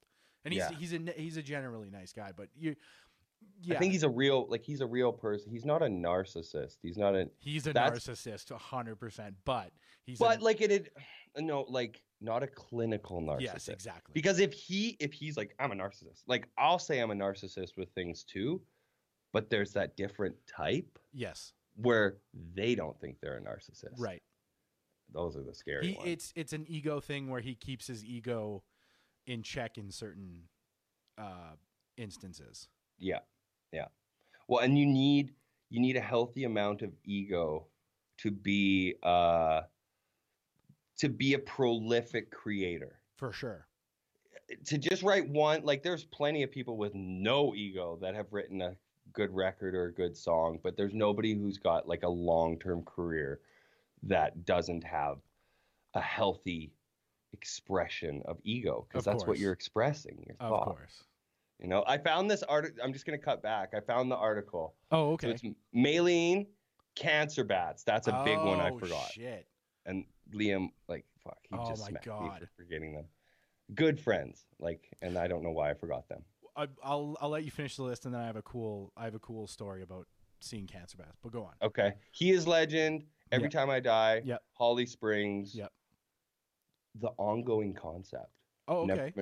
Yeah, you know them? I'm familiar. You know what? I actually they're less metal, more. Well, no, actually they're pretty metally. They literally have their one album like is like kind of like a tan color, and it's got like a drawn saloon on the cover. Like they're like almost cowboy metal. Oh shit. Yeah, like Okay. they're Maybe I'll pretty. check them out. Yeah, the rest of them it's like Memphis Mayfire, Wilson, and then bands I've never heard of. Feed the Rhino and Okay. Once Nothing. Once Nothing was the one you've never heard of. Once Nothing. No. Okay, one that was actually that's great that they put them on the list because that was one I was going to suggest to you if you Okay. hadn't heard of I've them. got it queued up to listen. Whoa, it started playing. I got it queued up to listen to after we're done this chat. The album First Came the Law. Okay. That That's the good one. Oh my god, that album is fucking unreal. Okay. The song I got queued up is off of that Whiskey Breath. Oh yeah, Whiskey Rat's a good one. So that's their top 10 Southern hardcore bands of all time. Well, they nailed it with the list, that's for sure. And it that's I I'll take that one. That feels I, nice. I'll be honest. no, and it should. I think out of that entire list, the only one that I'm not super and even then, like Memphis Mayfire, like they definitely did some stuff that I was super into, and then they kind of their less southerny stuff. I was just like, okay, like I'll pass, but Yeah. like I can definitely see why they're on the list. See, I remember they put out like they had a debut album that was quite Southern hardcore, Yes. and then everything past that just kind of was not No. like very like Rise Records Yeah, which is hardcore. probably how. Yeah, that's probably how it happened. Is I probably liked the first one, and then I can't like some of Probably. this shit is just so. It's crazy to me that like some of this shit is like 15 years ago, even 10 years ago. Like Well, exactly. And when did this article was it published? April 2nd, 2020. So like this is a brand new article it that was. they're saying the top 10 Southern hardcore bands. So Wow, you're still relevant, my friend. You are. yeah, that That is. makes me smile so big. That's fucking huge. It's funny. I got tagged in that on Facebook a little while ago, and I just briefly checked it. I was like, oh, Alternative Press finally giving us a little, because we've never had any sort of connection with them. And now they're giving us a nod as I love top that. 10. That's hey, maybe now's the time to. Well, and I was gonna ask you like if there's any kind of inkling of like ever getting the boys back together and kind of doing anything like that. Like, but I don't know. Like you said, quarantine time, right? It's 22. Yeah, it's a weird time to be alive. Anything's possible right now. I'll say that. Yeah. What else can I say? I I've been demoing a lot of heavier stuff Yeah. that I'm not releasing to the public for good reason. So Mm-hmm. these are all good signs of something happening, right? They're all excellent signs. But I don't know what for sure, and I don't know when for sure, and I don't know. There's no guarantees when it comes to anything like Holly Springs. That's No. for sure. But I think I've been consistently vocal, at least for the past like.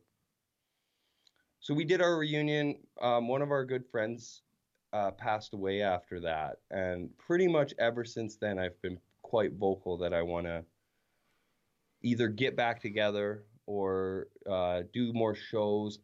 Really, what I want to do is write. Yeah.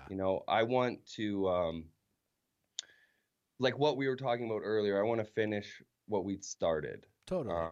If we were to ever do anything, it wouldn't be about putting out those records that we had written back then, but more so writing something that actually means something to us about everything that we've been through since then. And, a big part of that is, like I said, we lost our friend Brock, who was, he was our guitar tech, and he filled in on guitar with us whenever somebody had a broken hand or something crazy.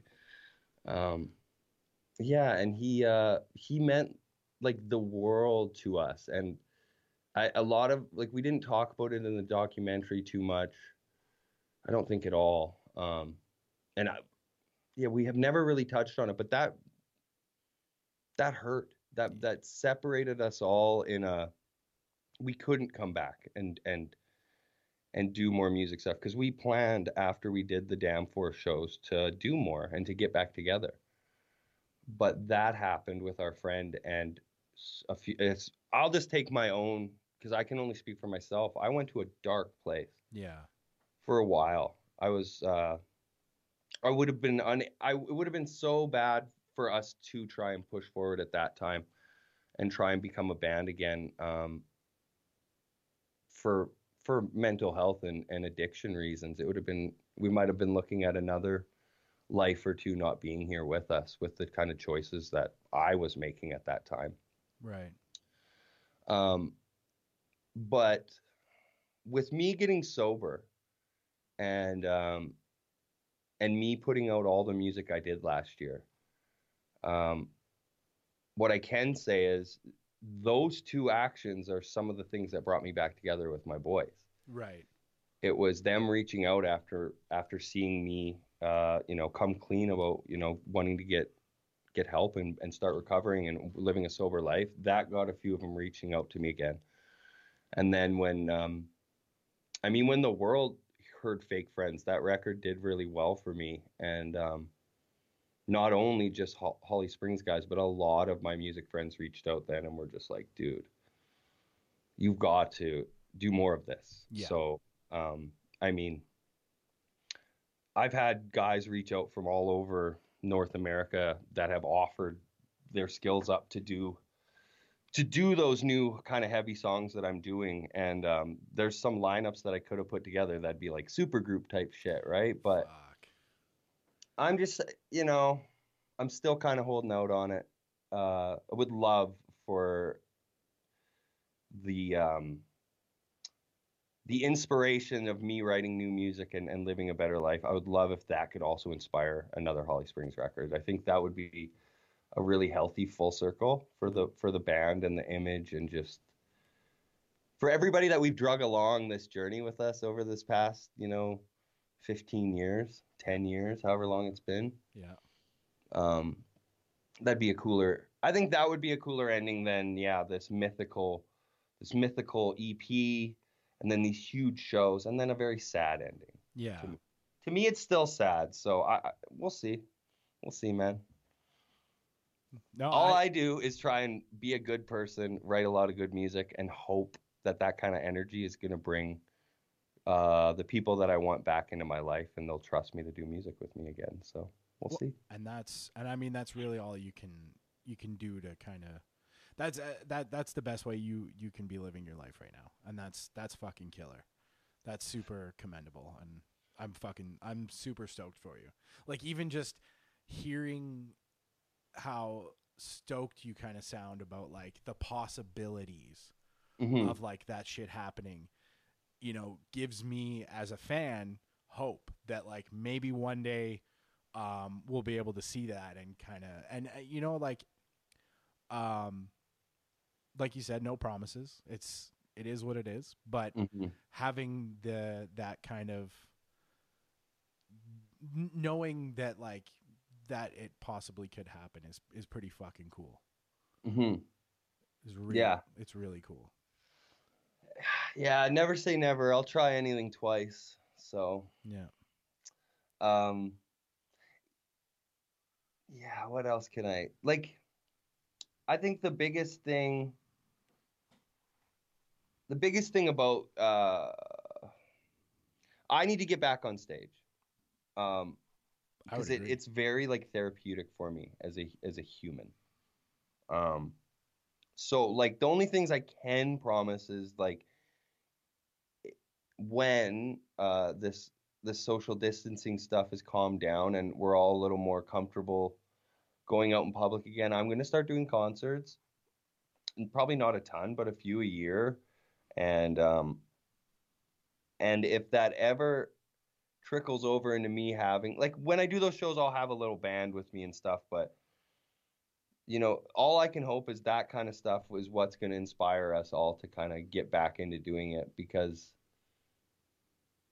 you know I know I can speak for all of us. There is nothing like being on the stage as Holly Springs and then having that reception coming back to us. There's no feeling like that. The only thing in my life that has felt better than performing with Holly Springs is having my daughter. That's Right. it. Right. And everything else is beneath that. Yeah. And I've done a lot of cool shit other than music, and it just doesn't touch it. So I'm gonna hit the stage again. And I hope that Holly Springs one day could hit the stage again too. And what I can promise is I'll never be the one stopping that. That's for sure. No. Yeah. Well, I have faith. I There's no one person stopping it either. It's not like that. No. It's become a thing where it's a little bit of a monster now. It's a little bigger than all of us even. I mean, the guy who books us is now like fucking Post Malone's booking agent. So it's just, What? oh yeah. Like it's become this thing where it's like, it's bigger than us. Huh. All of it. Everything behind it. Like those damn four shows really was what we were like, oh fuck. Like, Yeah. Oh yeah. It's Live Nation wanting to work with us and stuff. And we're like, what? You guys, they put on a show for us like at the peak of our craziness. It was at what's that venue in Toronto? Mod Club. okay. And I remember it. They were like, we are never booking these guys again because that was a show where like the fire marshal came because there was so much pot smoking going on in there, and like the fire alarms went off, and then, but that's the thing. You go 10 years later and you do a show where a shitload of people show up and all of a sudden they all want to work with you again. That's why the music industry, someone like Chris Brown can beat up Rihanna and 15 years later still have a music career. Yeah. There's just Because so it many sells. greedy people that as soon as they see money, they're like, fuck the past. Yeah, exactly. I remember one show you guys played in Airdrie.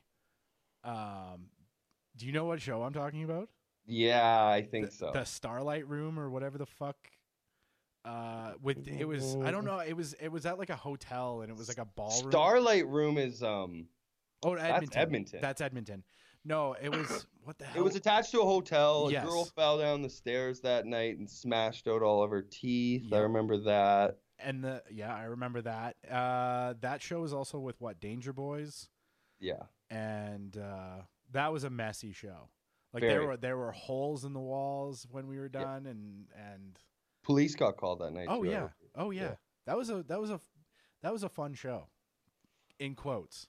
Yeah. Like that was messy. That's one of the messiest shows I've ever been to.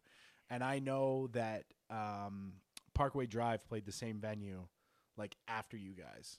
And it was, oh wow. And it was, so they still let people do shows there afterwards. Or no, sorry, Parkway Drive played the Legion. And it was less crazy than the Holly Springs show at, oh my god, it was fucking. We just bring out trouble. We always attracted trouble.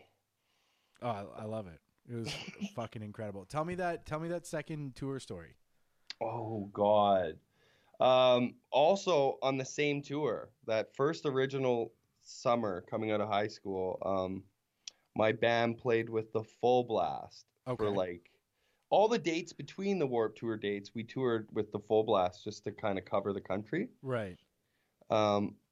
So we're probably 3 days after Warped Tour. We're just outside of Vancouver.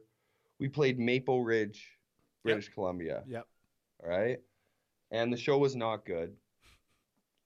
As like all the shows were not good. When you're that size of band, they're small. Like no one's coming. Sorry, but that's how it works when you're starting. Yeah. We get done the show though. We met a couple cool locals that were like, "Hey, you guys want to go party tonight?" We were down, and they were like, "There's this old abandoned, it's like a mental health hospital, like prison hospital thing, and it's abandoned, and it's in the woods, and it's all creepy." We're all game. We love that shit. Right. So we meet them over in this kind of secluded neighborhood. It's a nice neighborhood too, from what I remember. We park. There's 3 bands. So there's us, the Full Blast, and a band from Detroit called Alucard. They were a cool punk band. Right. We go up to this very interesting abandoned old building. And as we're leaving the path, we like go onto a path between these houses, and there's a group of guys standing there just kind of like shooting the shit in their driveway. Just guys hanging and they're drinking. And we were like, hey, is this the way up to the abandoned prison? And they're like, yeah, man. Didn't think anything of it. We get up there, we're playing around at the abandoned prison. Then all of a sudden, one of the kids that led us there like runs up to us out of the trees and he's like, we got to get the fuck out of here. And we're like, what? And he's like, we got to get the fuck out of here. I was hiding at the entrance to try and scare you guys when you came back out. And that group of guys just called their buddies in, and there's like 20 dudes down there with fucking bats, and they're all skinheads. Yes. Whoa. And our crew is like, our band's all white guys. Full Blast is all white guys. Alucard is all different ethnicities. Like everyone you could imagine. I think they had a black guy. They had a Middle Eastern guy. It was all different colors. Oh, fuck. Yeah, and we were all like, this was at the peak of like scene. Like we were all quite, like I remember being called an F word that night. Yeah. That one F we it. don't say anymore. Yeah. So there was a lot of like hate involved with this, and we got jumped. We got jumped by these guys. Drummer of Full Blast took a head on straight to the face with a baseball bat. Had like 30 stitches. Jesus Christ. Yeah, and dude, we were saved. Like I didn't do shit. I'll be honest. I was so scared. I basically I think I took one hit and then just like kind of ran away like a little wuss would, right? One of the kids that led us to this party turned out to be, he was like, he was going to university on a full ride he was like a speed swimmer. Okay. So this motherfucker was just like jacked and had arms that were like 7 feet wingspan on him. But he's 18 years old, so he's our age too. He's just a kid.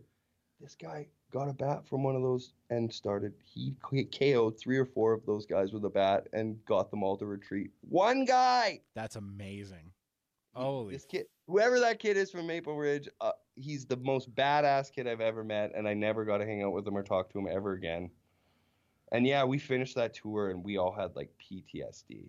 No shit. Like, big time. And especially the Full Blast, because their drummer, he was like the oldest out of all of us. So when they kind of came up, he was like, yo, we didn't mean to be trespassing. Like, we're all good. We're going to go home.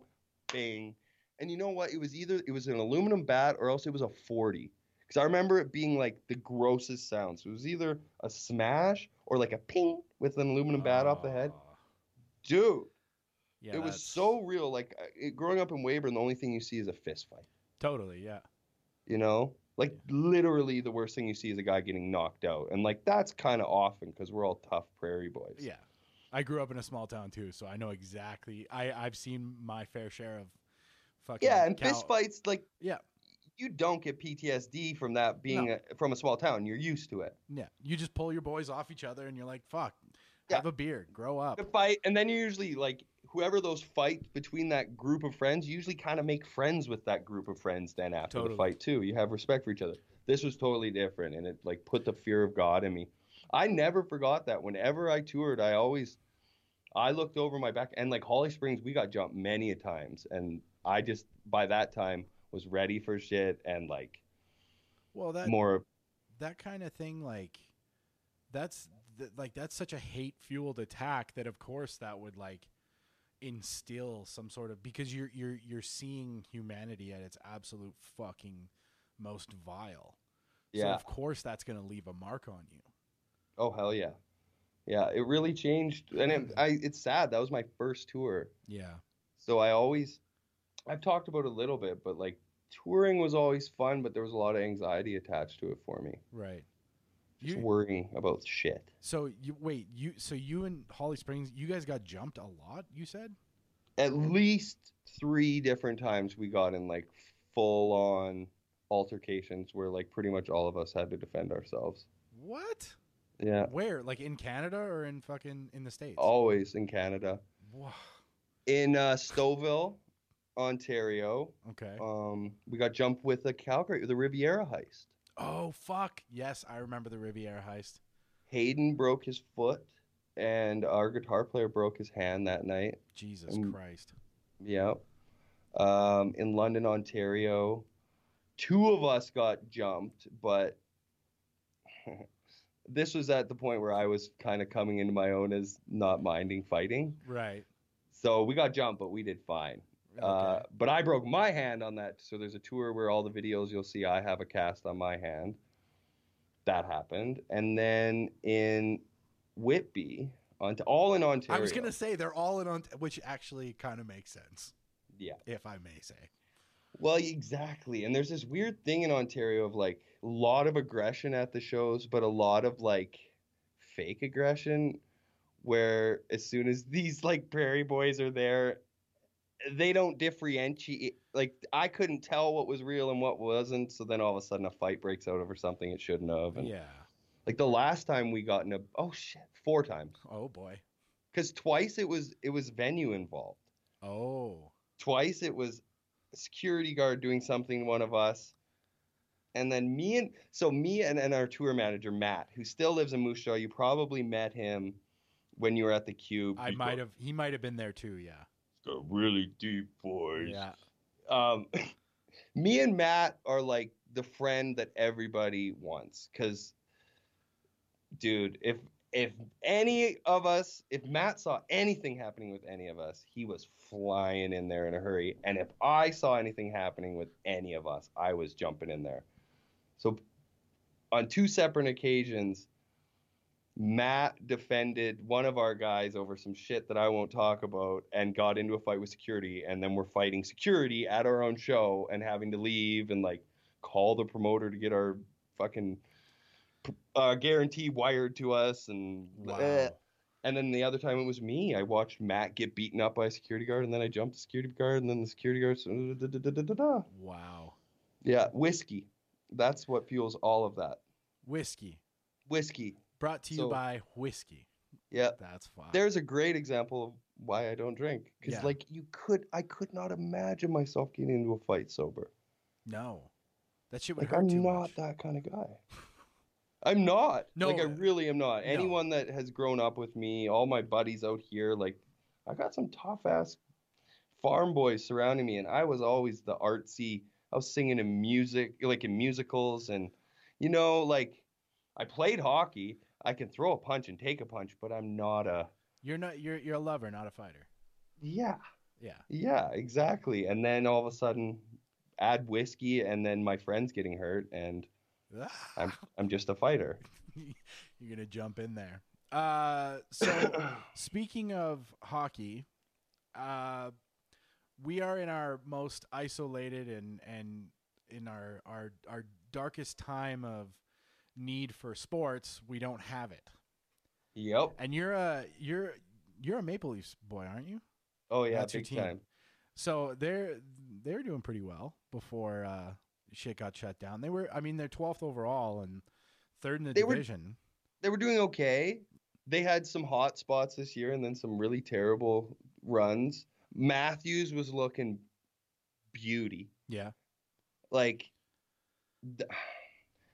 I don't know. I wasn't very happy with our performance this year, to be honest. But, I mean, fuck, man. I would just take any hockey right now. No, I know. I was telling my friend yesterday, I was like, fuck, I would kill for a fucking soccer game. Yeah. Just like anything, just any little bit of. I've been playing NHL on the PlayStation just to fucking fill. I'm an Oilers guy, so I know. I live. Wait, and you're in Calgary, though, yeah, right? I live in Calgary, but I'm in. Okay, you want to hear? I live in Calgary. I don't unplug my headphones. Just one second. Oh.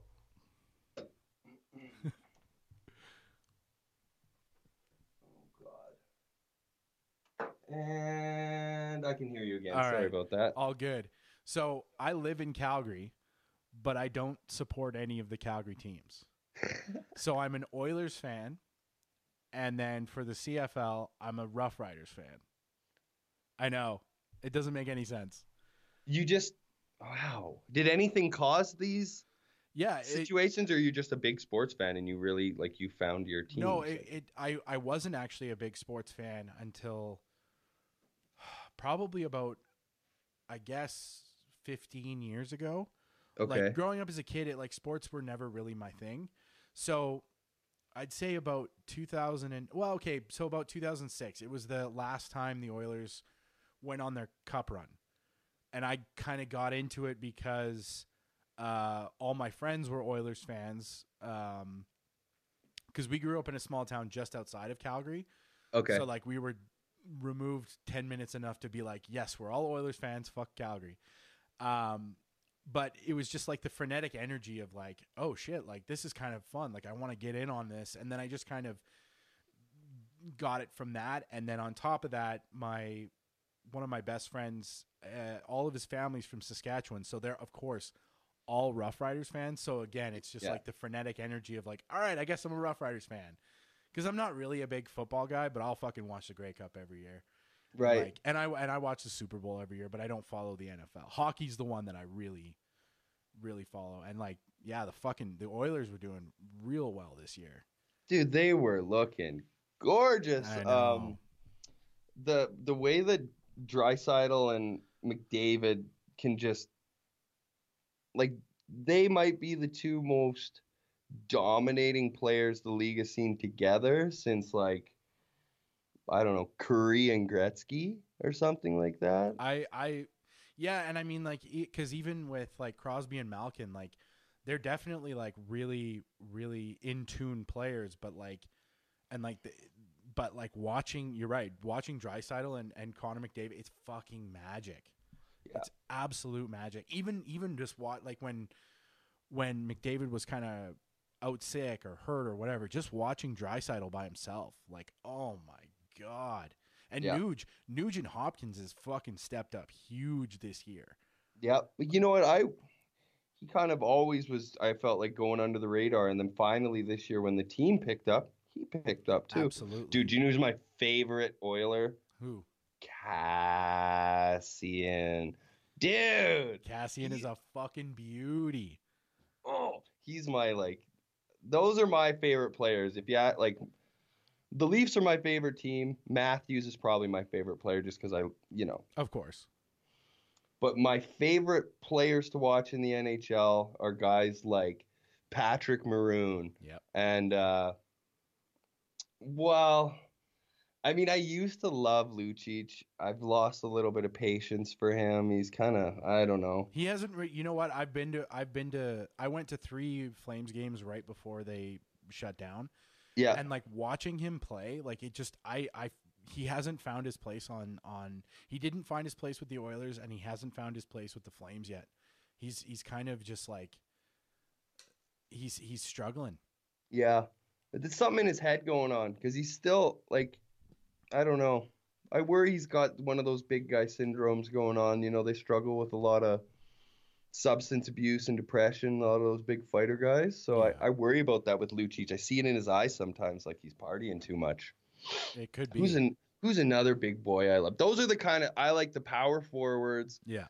I mean, they don't even have to be a power forward like Ryan Reeves. I mean, I just love the big guys that are good at playing hockey, but also like the guys that are still willing to fucking drop the mitts. Oh. Yeah. My other team is St. Louis.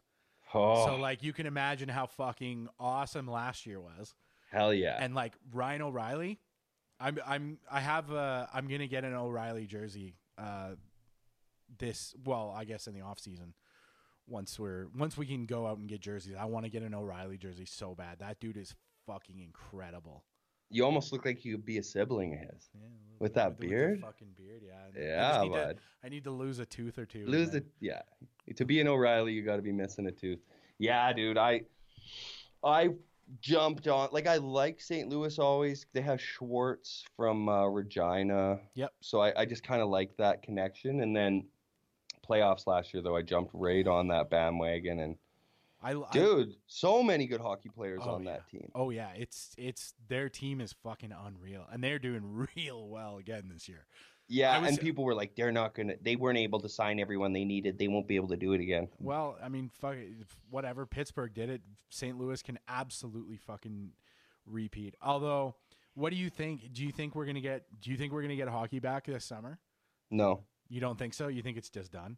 Done. Wow. I mean, that's bleak. I know it is. I mean, oh God. I just got an emergency alert on my phone. For what? Well, I get like alerts with the health. Oh, I guess. Yeah. But it's nothing new. It's just keep isolating. Oh, okay.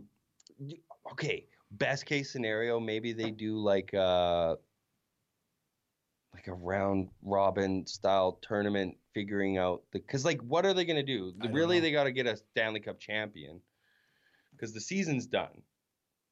Well, at this point, yeah, because the season ends tomorrow. Exactly. Yeah, like it's you're right. It's the season's done, so it's kind of. And they've done shorter seasons than this before. Yep. And then they still had the Stanley Cup Finals. Honestly, dude. Okay, I hate to be the bummer on this podcast, but I don't think there's going to be. Okay, if they do it, there won't be anyone in the crowd. Yeah. There's going to be no large gatherings like that, I don't think, until the end of the summer. No, yeah, it's going to be like 20,000 people in an arena. I just don't see it happening. Which almost kind of like which to that point almost kind of begs the reasoning behind like, well, what's the point of doing it? Because if the players can't share it with the fans, there's not like, what's the point in winning the Stanley Cup then? Yeah, because you're winning it to an empty arena, and it's almost kind of like, all right, they'd almost be better off just cutting the season short, not awarding. Because if you go and look at somebody pointed it out, if you go and look at like the Wikipedia list of like Stanley Cup winners, there's like one time it wasn't awarded, and I'm pretty sure it was like the Spanish flu, right? Because that fucking cut their season short and they couldn't play. I think you're right. In like 1918 or whatever. 18, yeah. I think exactly. So wow. it's like, yeah, we're dealing with a global pandemic right now. Like, as much as it fucking hurts, because obviously both my teams were doing killer, and I was having a lot of fun watching them every night. Yeah. I don't know. I don't know what that would do for them. I don't know because we like San Jose was posting about or saying that they were going to start doing games with no fans in the arena. Yeah. To mitigate that. And I was actually kind of interested. I was actually going to watch the first one just to kind of see what that did to the gameplay, because that's going to be weird. Like, yeah, you'll just hear the puck slapping and you'll hear the players yelling at each other. Yeah. Well, and like they're doing WrestleMania this weekend without a crowd. Hey, are you going to watch it? Fucking right, I am, because I have nothing else to watch. Have I watched a WrestleMania in the past 10 years? No. Oh, I've watched it every year. I haven't. I grew up loving wrestling, but I haven't watched it since. Well, and apparently it's airing on Sunday, but it's pre-recorded, so they're recording it ahead of time. They're not doing it live, from what I understand. Oh, yeah. I didn't realize that. Okay. Yeah, I you know what? I might have to fact check me on that, but I'm pretty sure that they're pre-recording it. Interesting. I'll have to look into that. Yeah, but I'm probably gonna watch it. Yeah, because it's gonna be fucking weird. Did you see the Stone Cold thing where he was like on 316 day, where there was like a little clip and he was like yelling to the empty audience and he was like, "No, oh my god, go find that clip. It is so fucking funny." Because he's doing like, "Can I get a hell yeah?" to an empty arena, and it's just like nothing. What? Googling it. Oh, found it. Okay. Yeah. Cool. I'll watch that after or do you want me to watch it now so I can comment on it? Oh, it doesn't matter. It's up to you. We've been going for 2 hours, so we can probably cut her short because I really want to know what that band was as well. So, don't jump off the line yet, but I'm a transition. I want to, before we go, I want to point out that yesterday you posted MikeFroh.com is live. Yes, it is. And so, everybody go to MikeFroh.com. He's got all of his music up there. He's got a bunch of merch for sale. And he's got a puppy. Mm-hmm. So in times like this is a great way that we can help support artists and people creatives in this like quarantine time by going and buying merch and stuff like this. So go to MikeFroh.com, check out all the stuff he's got for sale and whatnot. And man, this has been an absolute fucking pleasure. Like this is the most fun podcast I've ever done in my life. Hell yeah. I had a good time too, buddy. It went really well. Oh, this was absolutely incredible. Thank you so much for doing it. This is an absolute honor. No problem, brother. Cool. I'm going to end this stream. Awesome. And